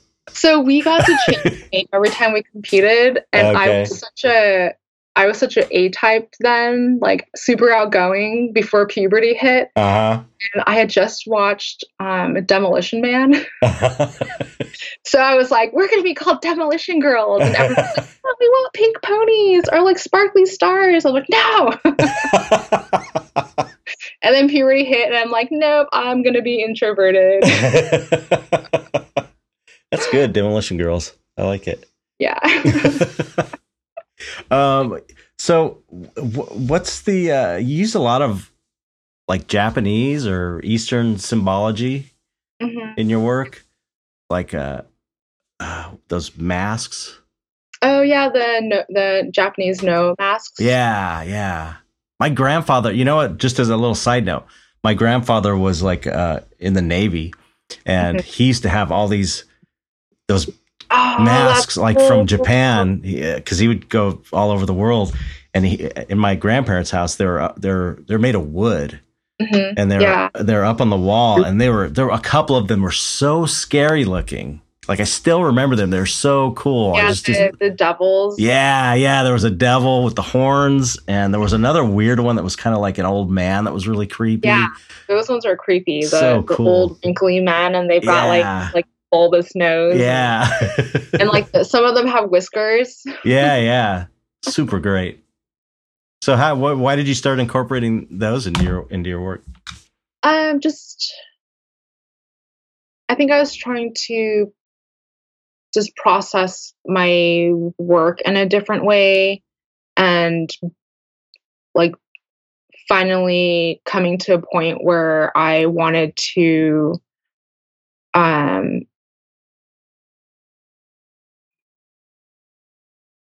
figure out and like reestablish myself with my cultural background. Because when I was growing up, like my parents would take us to like Japanese festivals and things like that, but there weren't that many. We'd have to go to LA for them. Oh, okay. And then as I grew older, I grew up in like Kimura was predominantly all white, like upper class white. And then the Japanese families that were here were third, fourth generation. So I had no connection with them at all. Right. Like we didn't even like the same things. So then, and I couldn't relate to them because they're fully American, whereas at home is Japan for me, but then the outside world is America. Right. When I'd get into fights with my parents, they would use whichever benefited them the most. Be like, you need to be more Japanese here. Like, you need to be more American here. I'm like, what the hell do you want me to be? Like, I have no idea. And then on top of that, in like junior high school was when I was a baby goth. And in high school, I was like full blown goth, but then I was like the one goth kid in honors classes and in student government. Right. That's great. So I was like this oddball in school, not just in my classes, but just culturally. And then I just kind of was like, I just want to be a goth and like be American. And like, I stopped caring about my cultural background and just was just like, I'm just trying to figure out who the hell I am and like what I do. So, and then my late partner, James, was like super into Japanese culture and history, and he was a gigantic history buff. And so he started to like reinstate that like love and respect back into myself with my own culture. And then it just like fully came into fruition in like the last like few years. So it's just it's like a way to connect to your ancestry. Yeah. Because there's so much amazing folklore. Oh my God. Based off of the mythologies, and they have like, isn't there like thousands of spirits and stuff? Like, yeah. Like I just actually my granddaughters, I just got Spirited Away for them. You know that movie? Oh, I love that. The movie's so great. It's amazing. And I'd forgotten it because I'd watched it, you know, in the 90s or something or whatever. And I watched it with them, and it was like, this is so weird. These spirits are so cool and weird. And I remember there was some book someone was showing me that had like all of them categorized, all of these spirits and Japanese folklore. And it was like, I couldn't believe how many they were, and the weirdest shit. Yeah. So bizarre. It was amazing. Toilet monster. What's that? You can have like a toilet monster. Yeah, it was so cool. It's amazing. So it's God, what a wealth of inspiration, you know? Yeah, I grew up watching Miyazaki's films, and so Totoro, My Neighbor Totoro, is still one of my like all-time favorites. Is that a good one? I should. It is. It's for the kids. Yes. Yes, for sure. Yeah, because I one of them's really into anime, and so she's just starting to get into it. So I'm like trying to figure out stuff for her to watch. She is going to be 9 in October 31st. Her birthday's Halloween. Oh, that's awesome. That's especially because they're young. That's the best way to get them to learn another language too. Like, right. So they watch it and they know what the storyline is. If you play it with just subtitles, yeah. Because a lot of that's a good idea. This is why I've picked up some Korean, because one of my guilty pleasures is Korean dramas. So I've learned some Korean here and there, but because like when you're watching a TV show or a movie, they'll the subject matter is so specific that they'll use the same words over and over again, depending on what you're watching. So then you can pick up, like if you're looking at the subtitles, and be like, oh, that's what that word is. Interesting. And yeah. They can learn Japanese. Yeah, well, they learn Spanish. Koreans are such sponges. Yeah, well, they fluently speak in Spanish and English. So, what's one more? I usually when they watch movies, I put the subtitles on in English, so they're hearing it and they're reading the words, just so they can learn how to read better in general too. But that's a great idea about listening in another language. That's a good idea. Okay. Okay, wait a minute. See, this is just one more thing about film. Yeah, no, go for it. There are most of Miyazaki's films, the lead characters are girls. Yeah, that's why I wanted to show them specifically that Spirited Away, because I remembered it was like the female was a main character, so it's good for them. Yeah, pretty much most of his films he's made, it's like Princess Mononoke, I feel like it's maybe too mature for them, because it's about environmentalism and it's a lot more violent. Right. It's beautifully made. But Totoro, like, it's two young girls who move into the countryside with dad because their mom's sick, and they see these spirits. Oh, wow. And it's just like, it's a really heartfelt, like, good story. Yeah. That I still love watching even as an adult. Yeah. Hey, I was, I watched, like I said, I watched Spirited Away with them, and I was like, this is just a great movie. It doesn't, it's not like you can't enjoy it as an adult. It's just cool, creative, and really interesting and weird. I loved it. Well, cool. I'm definitely gonna, I wonder if they've seen Totoro. I'll have to ask them. I'm going to ask their mom. I still have a bunch of stuffed animals. Yeah. I have like a little like keychain thing like hanging from my car with Totoro and like the little Totoros on it. Cool. You're a fan. Okay. So I just remembered what I wanted to ask you. How did you get into goth culture? How did that happen? Courtney and I she got me, I feel like, more into the music, but I was exposed to it like musically just because of my older brother, and I would rifle through his CDs annoyingly. But then when we were in junior high school, that's when The Crow, The Craft, and Night Before Christmas, they all came out around the same time. And you're just like, this is home to me. Yeah. Just felt a connection with it. Just gravitated towards it.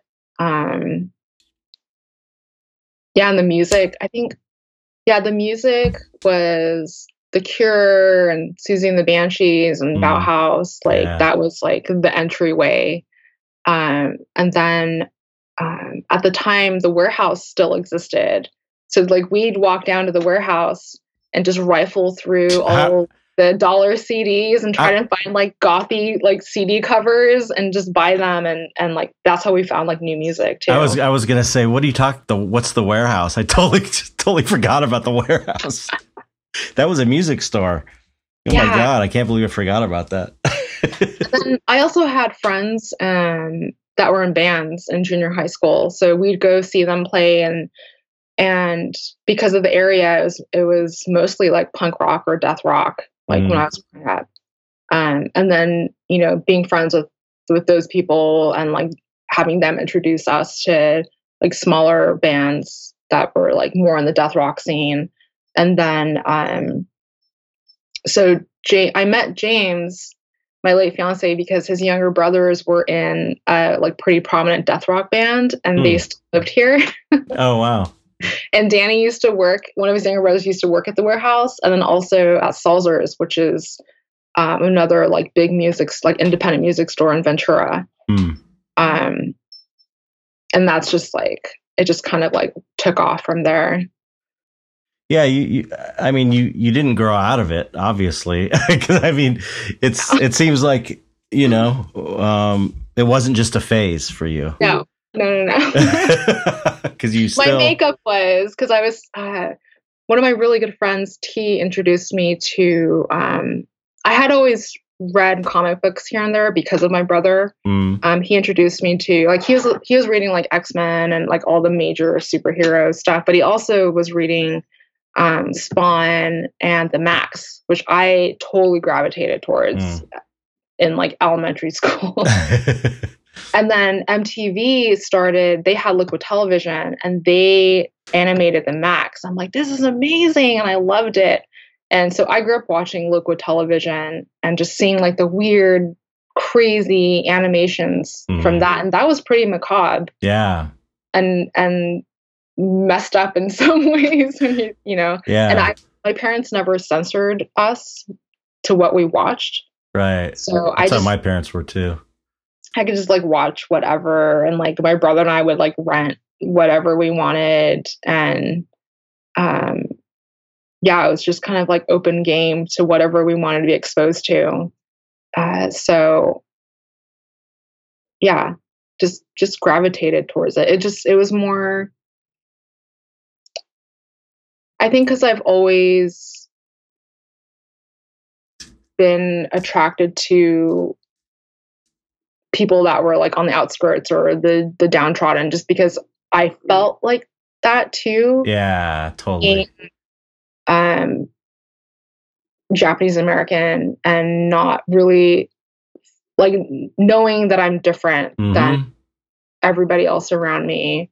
But then like finally being able to like embrace that. Right. And then incorporate that into the goth culture you love as well, which is really cool. Yeah.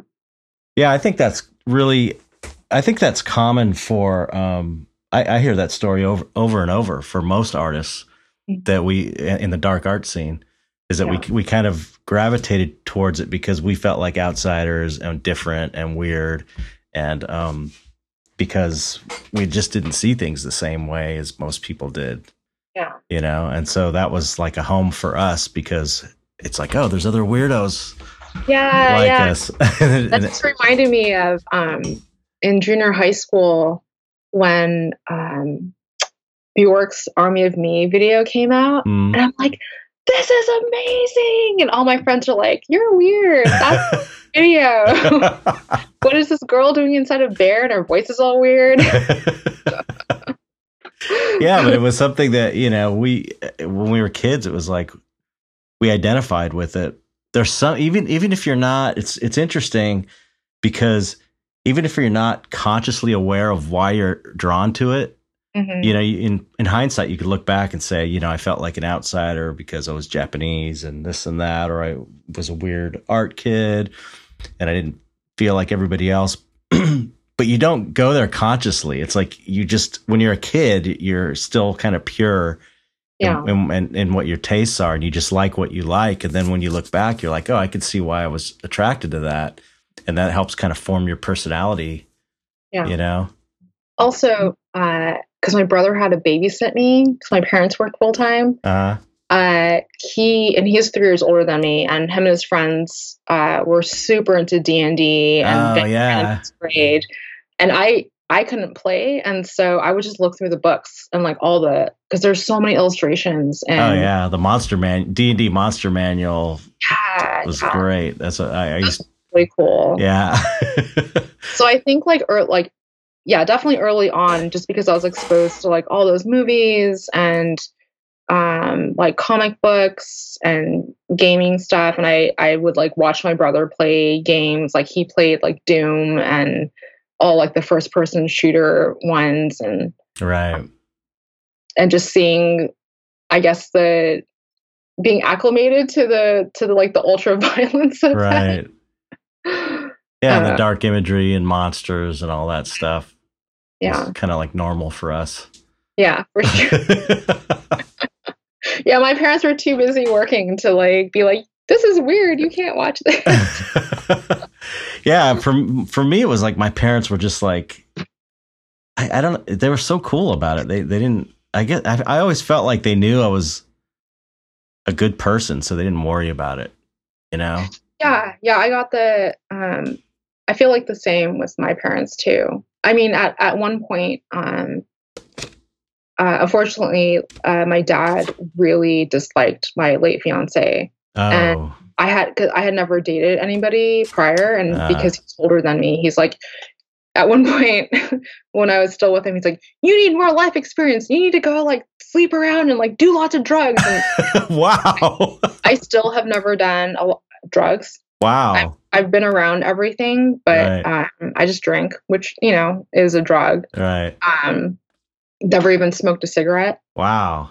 So I'm just not interested, because I like growing up in Southern California, like everything was accessible here, especially weed and acid. Oh my God. Oh yeah. Yeah. Friends were high all the time in junior high school. I remember when I was in 7th grade, so many kids I knew were just like total stoners. I was so anti-drug.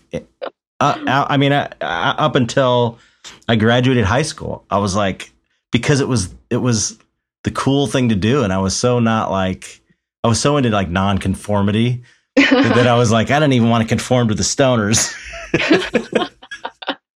But it was Courtney and I got a really great thing out of it, because Courtney was totally straight edge then, and we have sleepovers, and our friends would be fucked up as shit and pass out.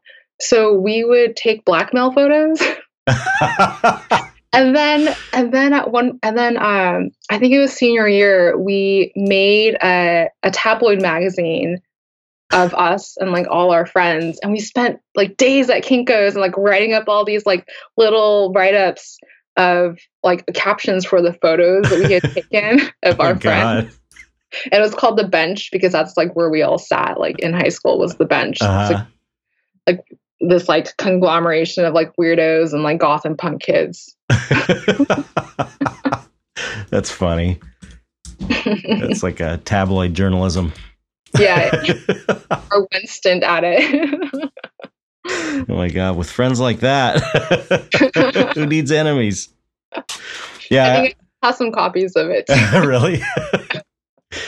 Yeah, I was always like I didn't get interested in drugs until after high school, and I was got interested in the psychedelic thing because of the spiritual aspect of it and the mind expanding aspect of it. But I was never into partying when I was a kid. I always thought I always saw my stoner friends and thought just like they were stupid. Mm-hmm. When I was a kid, it was like, and plus, you know, my brother was a big stoner, and everyone was like, "Oh, you're gonna be a big stoner when you grow up." So I was like, "No, I'm not. I'm gonna be my own person." And then once I got through, I live vicariously through my friends. Yeah. I just am doing everything and like wreaking havoc, and I was like, "That's cool." Right. And also, my parents they weren't like, "You can't drink." Like, wow. If we were home and like I had friends over, I mean, it wasn't like all the time, but it's like, oh, if you wanted a beer, it's like, you're going to drink it anyway. So you might as well be here and watch you.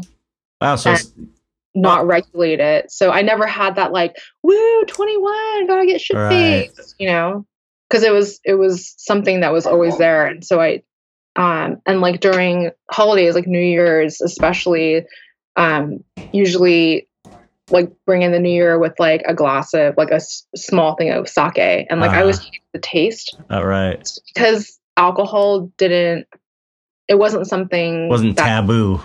Yeah, it didn't taste good to me as a kid, so I was just like, whatever. Right. You know, it wasn't a big deal because they didn't make it a big deal. Right. Yeah.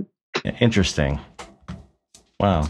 Your parents, I mean, I would gather that just from meeting them and seeing them at your shows and their cool little dog. I imagine they seem pretty liberal, as you know, and then you tell me this stuff about, you know, not letting you watch stuff and letting you have a beer once in a while. It seemed like they were pretty laid back. Yeah, there's definitely stuff that's conservative about them because there's still aspects of, because they've been here for like 40 plus years. So there's been things that like I don't agree with because they sound like they're from Japan 40 years ago. which is pretty conservative. Yeah, right. So, but they're always like willing to listen to me when I want to be like, hey, actually, if you think about it this way, like your way of thinking isn't so great. Yeah. It's really close-minded.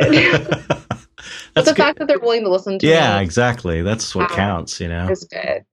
I just have to pick my battles. Right. Because my parents and they trigger me. Right. Like they know like where to poke. Right. Yeah. I don't want to argue. They know the buttons. Yeah. But yeah, they've never, even with the artwork that I make, they've never been like, oh, why are you doing nude self-portraiture? Like the question from my mom was when I started fully doing nude self-portrait, like life-size nude portraiture. My mom's question was, because I did one that was like pretty, it looked like a lot darker, and I'm like bent over in this like crouched goblin-y form. My mom first saw it, she's like, so do you take your own pictures for reference? I'm like, yeah, I do. She's like, so like you're like down there like this, crouched over, and you take a picture? I'm like, yeah, I have to. She's like, oh, okay. Like her criticism wasn't like, why are you showing yourself? Like they've never once questioned what I do. Like I even when my best friend Karen Shaw was still shooting a lot of fetish photography, I've modeled for her like a handful of times, and like I'll show my mom the pictures, and she'd be like, oh, that's pretty, or like, or she'll be like, oh, that's weird, and then like we have like a mini conversation about sadomasochism. And she's just like, oh, that's, she'll be like, oh, that's kind of weird, but like she's never like, you shouldn't do that. Disapproving. Yeah. That's great. That's amazing. I mean, more people need to be like that. Just be open to understanding things, open to hearing ideas that they don't understand. I mean, that's great. That's important. I've said this on the podcast before also, but my stepdad moved in with us. Let me see. Probably I was 7 or 8. And once he moved in, there was just nudes all in the house. Like he painted a lot of nudes and had a lot of reference photos in his studio. And so it was never weird to me. It was like, it's still not weird to me when I see pictures. It doesn't seem like ooh or anything. But my friends would come over and they'd all be giggling, and and I would just be like, well, what? It's like it just seemed so unimportant or not weird. You know what I mean? Because everybody has a nude body. Yeah, exactly. It's silly. Yeah. It's the culture, such a stigma and like puritanical view on it. That's so healthy. Yeah. Totally unhealthy. It's stupid. Yeah. We'll talk a lot about that. Yeah. That's just, it's, this country is sexually repressed for sure. This culture is very unhealthy. I mean, just even sex education. I know. Like I was I have a few friends who have kids, and I love Ali Wong. Like her stand up is fucking hilarious. And in both stand ups, she's pregnant. And so the second one, she talks about like going through the first pregnancy and like what, as a woman, you have to deal with when you're giving birth and like the process after that, and like how, like why it's so important for women to be able to have leave after giving birth, because even after you give birth, like she explains that it's like the whole house comes out. The baby's whole house comes out. Right. And you're still like leaking shit. Right. Like, Yeah. And how she's like talking about like being at work, like standing in front of like a chalkboard or whatever, and she's like feeling all the stuff because she's like, this is uncomfortable. That's funny. I'm gonna have to watch that. She's very explicit and like raunchy, but she's very like honest about everything. Right.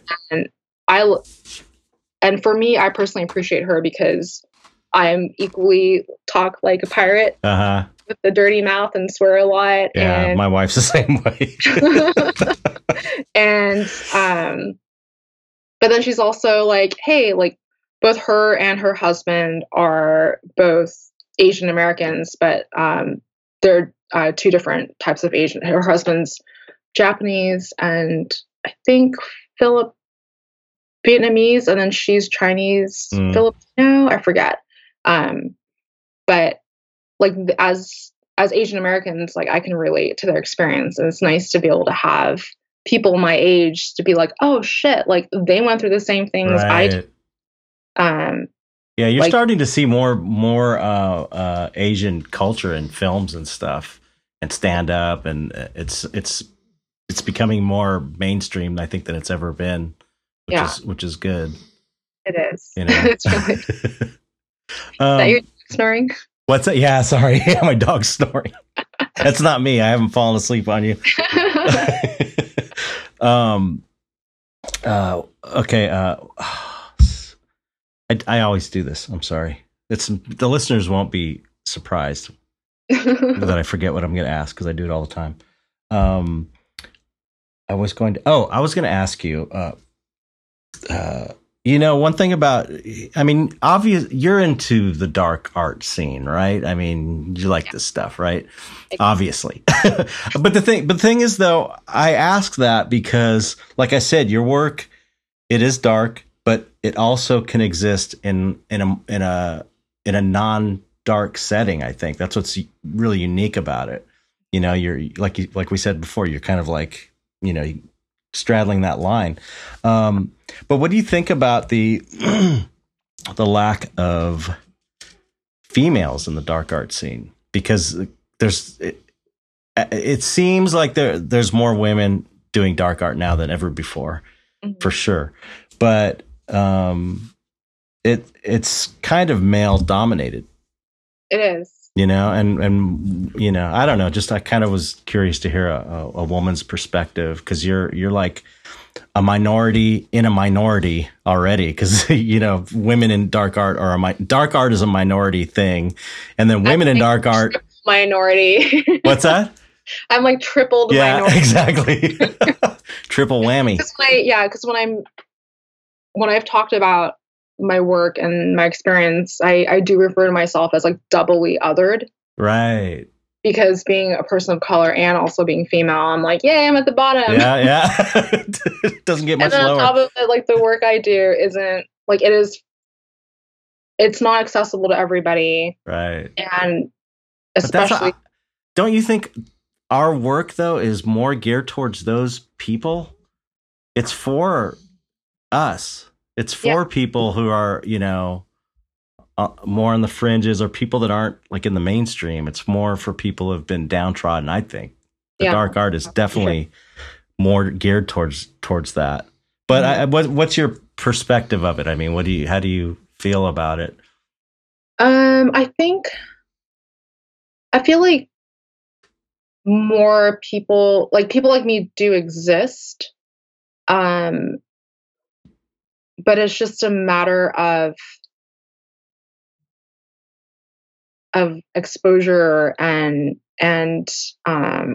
being open to being accessible to it.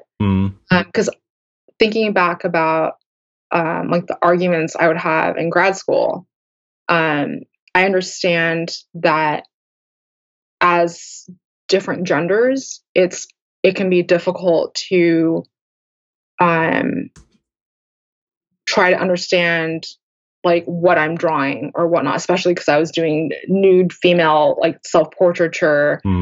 But I was having I was trying to have a conversation with famous art historical pieces, and the predominantly white men in my group were just having a circle jerk, and they wouldn't even put an effort into trying to understand what I was making. They just be like, "Oh, it's just exotic and it's fetishized. Really? It's a nude female that's Asian."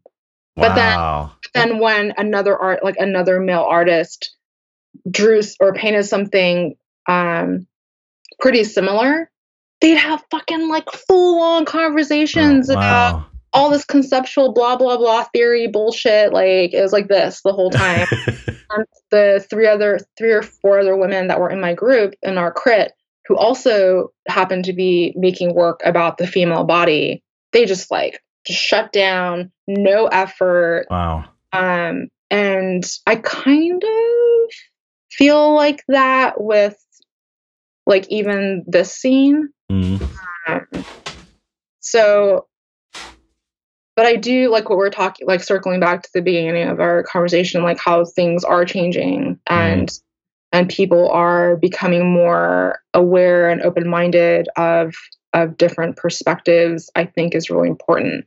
I feel like this like newer generation of kids they're like pushing through those barriers and becoming more open-minded. But yeah, like there's still this, I don't know, maybe because the male voices are louder within the scene, that like for instance, because I don't post that much on Facebook, like personal stuff, and I sometimes like scroll through the dark art member page. But I was like, I remember hearing somebody or seeing somebody be like, "Oh, there aren't that many women on." I think it was on the page. So then when Oddities came up, I was like, "Oh, I will promote my friends and I who have been on your podcast, Ave and Liz, and like I posted our work up, like all three of our work, and be like, hey, this thing's happening, like dark art thing." And then like it's predominantly women who like the post. Oh, wow. So I was like, interesting. Yeah. That's interesting because I don't have the perspective. I try and be aware of stop. Sorry. I try and be, I'm sympathetic to the to women's causes. It's important to me. I was raised by my mom, and that was just the way we were raised, and I've always kind of felt that way. But I am a dude, so I don't feel it like you would. Because there's a lot of but I see it.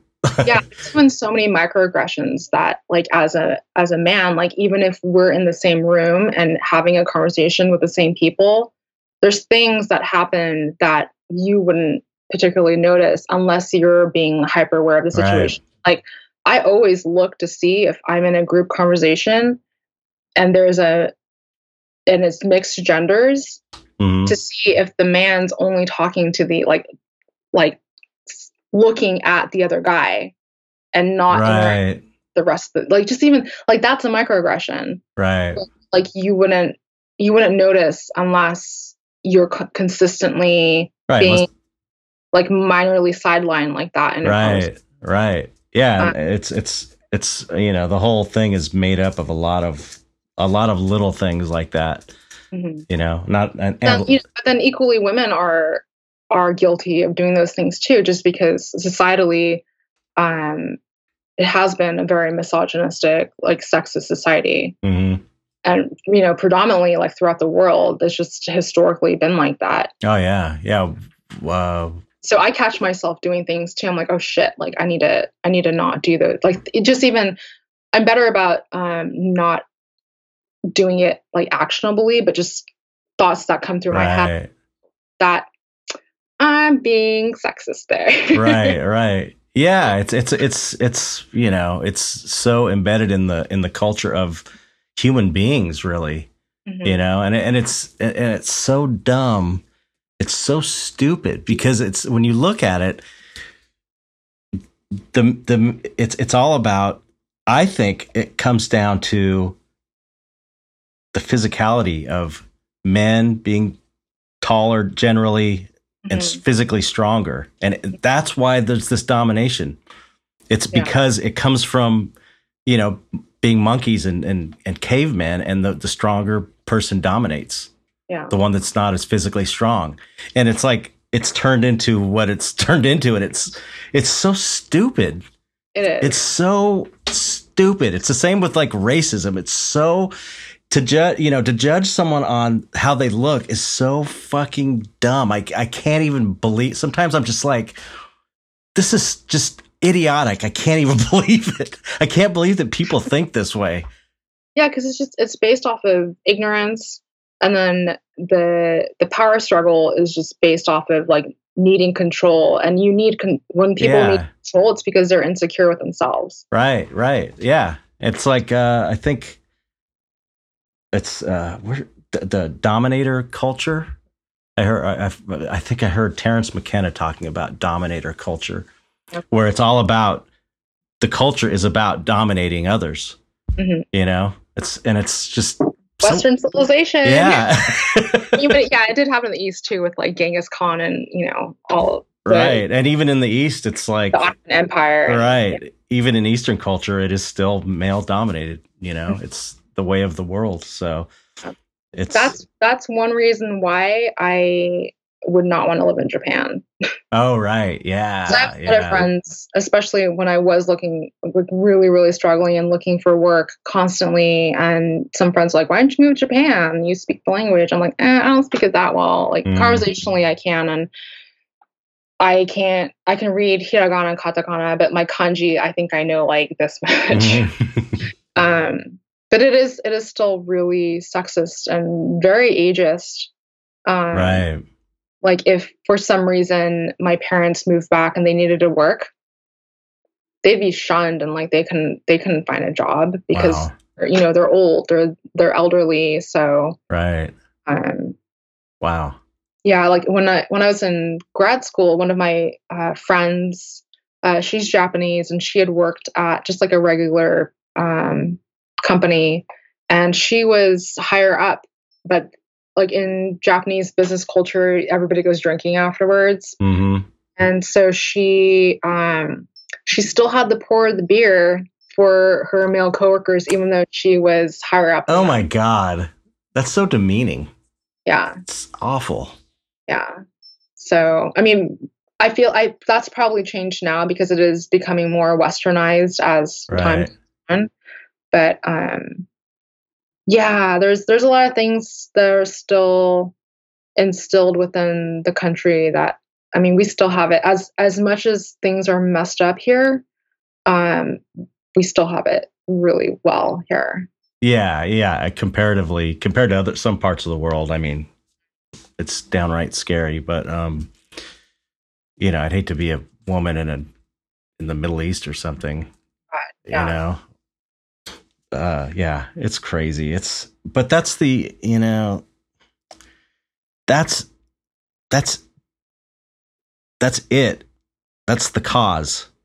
You know, the way it seems to me is that the feminist cause is the world cause. It's the main cause that I think it symbolizes every problem in the world, really.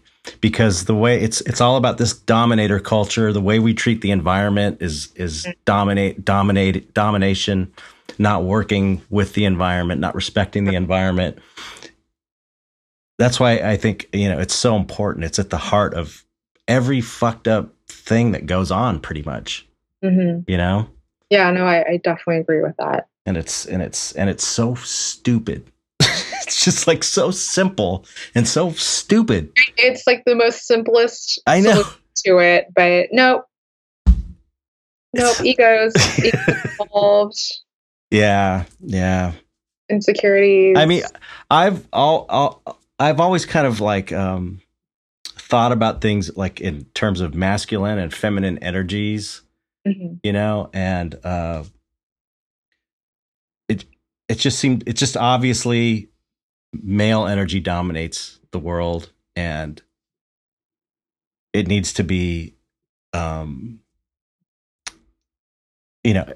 I mean, it goes without saying, but it needs to be balanced. It needs to be balanced out. And I don't know. It's I don't know if I'm making sense, but it's like I've always thought of like as the soul as being a feminine thing, energy thing, and the physical body being a masculine thing. Just like because it's physical, symbolically.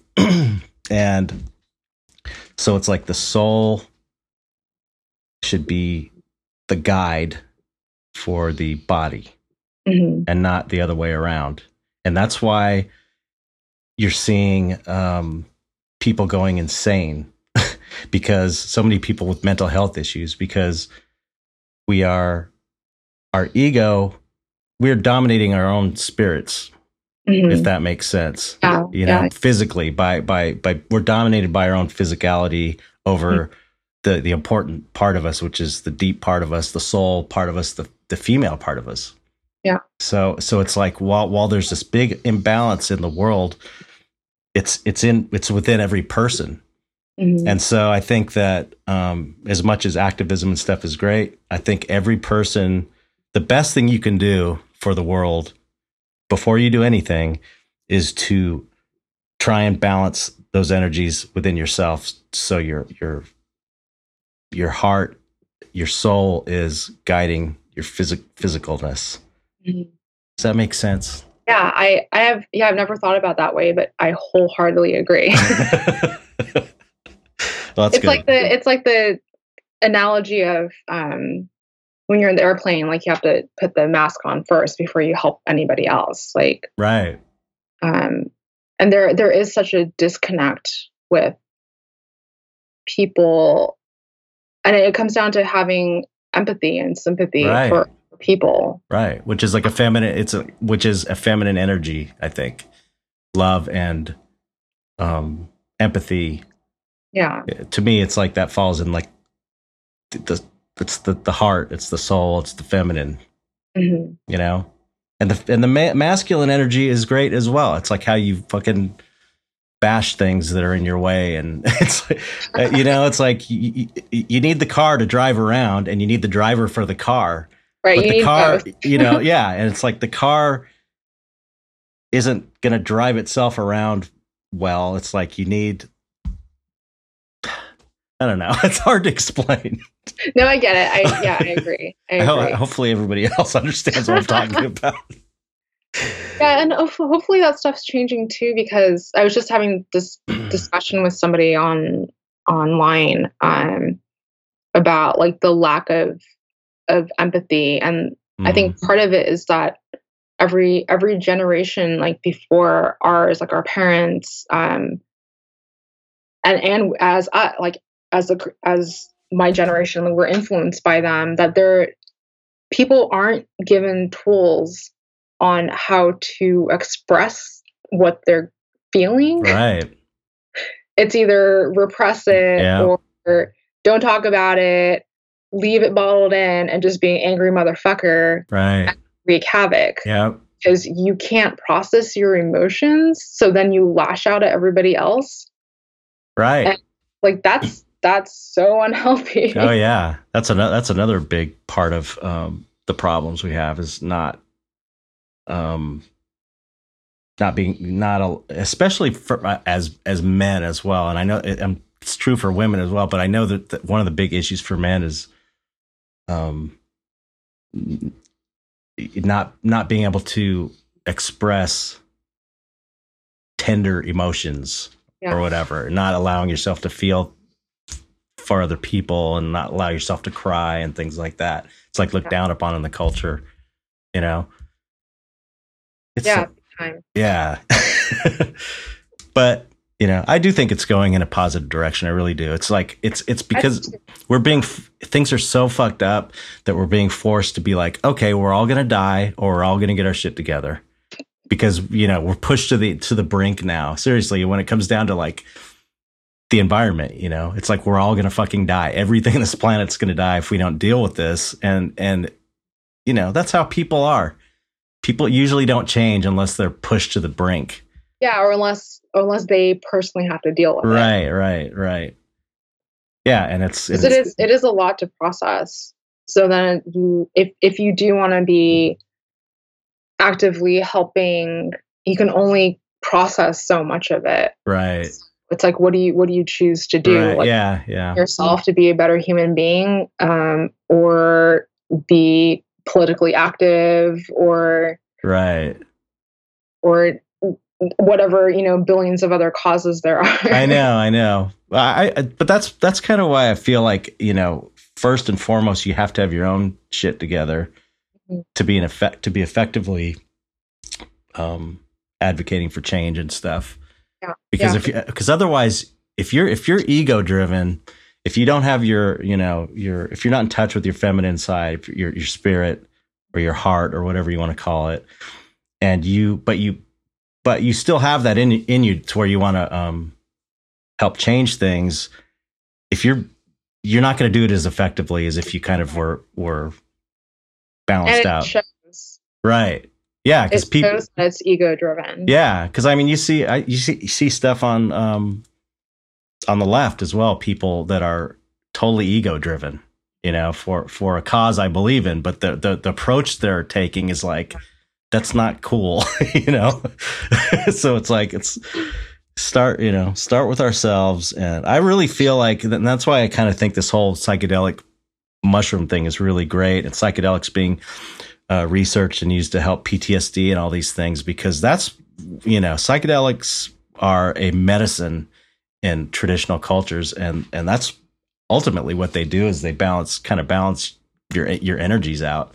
And yeah, so it's also not like where it's like, here, take this and go in the forest. You actually have like doctors and therapists like there you like through the whole process and like guiding you through, like talking to you afterwards, and so it's in like a completely controlled environment, which I think is great. So many people need that to just to have that extra push to unlock whatever is stuck in their mind or their heart and soul, and to be able to like let that on, be like, holy shit, like if that's a way for people to get better, right? Totally for it. Yeah, and we're at, like I said, we're at that point where we have to start taking drastic measures because, you know, time's running out. So anyway, it's all good. Ultimately, I'm an optimist, so I am too. I sometimes is like, did me having too much hope kick me in the ass? Right. Yeah, I know. Sometimes, but what's the alternative though? The alternative is just to be a miserable fuck. Yeah, exactly. I don't want to be a miserable fuck. I'd rather be delusional and happy than be a miserable fuck. But I really do believe. I mean, I can see it. I feel like I have a good long range view of things, and it just seems like, you know, so much bad is happening and so much good is happening. It's just kind of like coming to this head where it's going to go one way or the other. And, you know, I believe I'm like a pantheist, where I believe God, everything is God. We're all God and everything is God. And no matter what happens, everything is still God, and there's nothing to worry about ultimately. And it's all of this is kind of like a big play, you know, and we're all pretending that we're these characters, and we've forgotten who we really are. And so even if it all goes away, it's okay too, because it's like, you can't die. Nothing dies. Everything's good. But I still think that, you know, I look at life like as this amazing novel or amazing movie. And it's like, what would be the best ending to this movie? The best ending would be we get right to the brink. And then that's the best ending of every movie. For the most part, you get to the edge. It looks hopeless. And it change. You defeat the monster at the end. You know, that's the best ending. Yeah. So that's what I think our ending's going to be. We're gonna evolve to this next level. I hope so. Yeah, me too. All right. Well, on that crazy notion, we're at like 2 hours here, so I'm sorry for keeping you so long. No, it's okay. This was great. Yeah. Shocking to you. What's that? Oh, yeah. Too. Yeah. Thank you. It was super fun. Let's get your. I'm going to put your promotional stuff in the text as well. But what's your website and your Patreon? My Patreon is I think it's just my name. It's Stephanie Inagaki. But because I do nude drawings, it's for the whole like not safe for work stuff. Oh, right. It's not listed. But it is on my Instagram. Okay. And like, what's your Instagram? Section. My Instagram, Stephanie Inagaki. Okay. And here's my cat, Bebop. Oh, okay. I got to do one more. Hold him up. It's going to be all kinds of extra pictures of you. Hold him up. Wait 1 second. Wait, hold on, Beeb. Okay, I got it ready. Whenever you get him in a good position, or she. Yeah. Yeah, all my animals are females, but everybody thinks they're boys because I have like non-gendered names. She is so pretty. Oh my God, that was good. That's perfect. Don't move. Wait, I gotta do it. I gotta do it real quick. Oh, that is so cute. Okay, perfect. Yeah, my kitties are Cowboy and Bebop. All right. It's beautiful. I love black cats. So yeah, all the info will be listed below, but I encourage everybody to support Stephanie's Patreon specifically because she's got really interesting stuff. Her artwork is worth supporting. It's really amazing. We need to be supporting each other. And, you know, I really think that, you know, especially what you're doing is so important to the movement because like I said, you do have that. It's like you're almost like it helps. You're helping to create this gateway to the higher art world, which is really good for us. You know what I mean? So slobs like me can slip in behind you.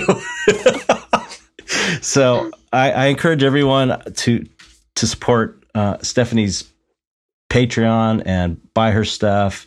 And we should be supporting every artist's Patreon because Patreon is the future. And it's a way for us to all, you know, earn a decent living, not have to struggle as much. I'm just so into Patreon. I mean, I haven't even pushed it that hard. I'm going to really start a promotional push because it's so nice to not be inundated with a bunch of bullshit like on Facebook, you know, and also it's like you're not getting ads on there. It's the artwork. It's just the work. It's the work and it's the people commenting that you can talk to. And that's it. And it's like you have a direct contact with the artist and the artist has direct contact with the patron. And it's really amazing. So anyway, support her Patreon. Thank you. And and you can support the Dark Art Society Patreon by going to patreon.com/Dark Art Society and join for as little as $1 a day. And you get the podcast a day and sometimes 2 days early. And that's it. So thank you so much for coming on. It was great. Thanks for having me. Yeah, I really appreciate it. And thank you everybody for listening and Yes, we appreciate you and everything you're doing. We are all together turning this movement into something. It's pretty exciting. It's like the early days of punk rock, I'm telling you. That's how it feels to me. It's like I'm finally at the beginning of something instead of I've always been like a late person that came along. Yeah. Even to punk. Talk about the goth scene. Right. It's like this is the beginning of something big, so it's really exciting times. But Anyway, thanks everybody for listening. Thank you, Stephanie, for coming on. So Thanks for having me. goodbye, everybody. Say goodbye. Bye.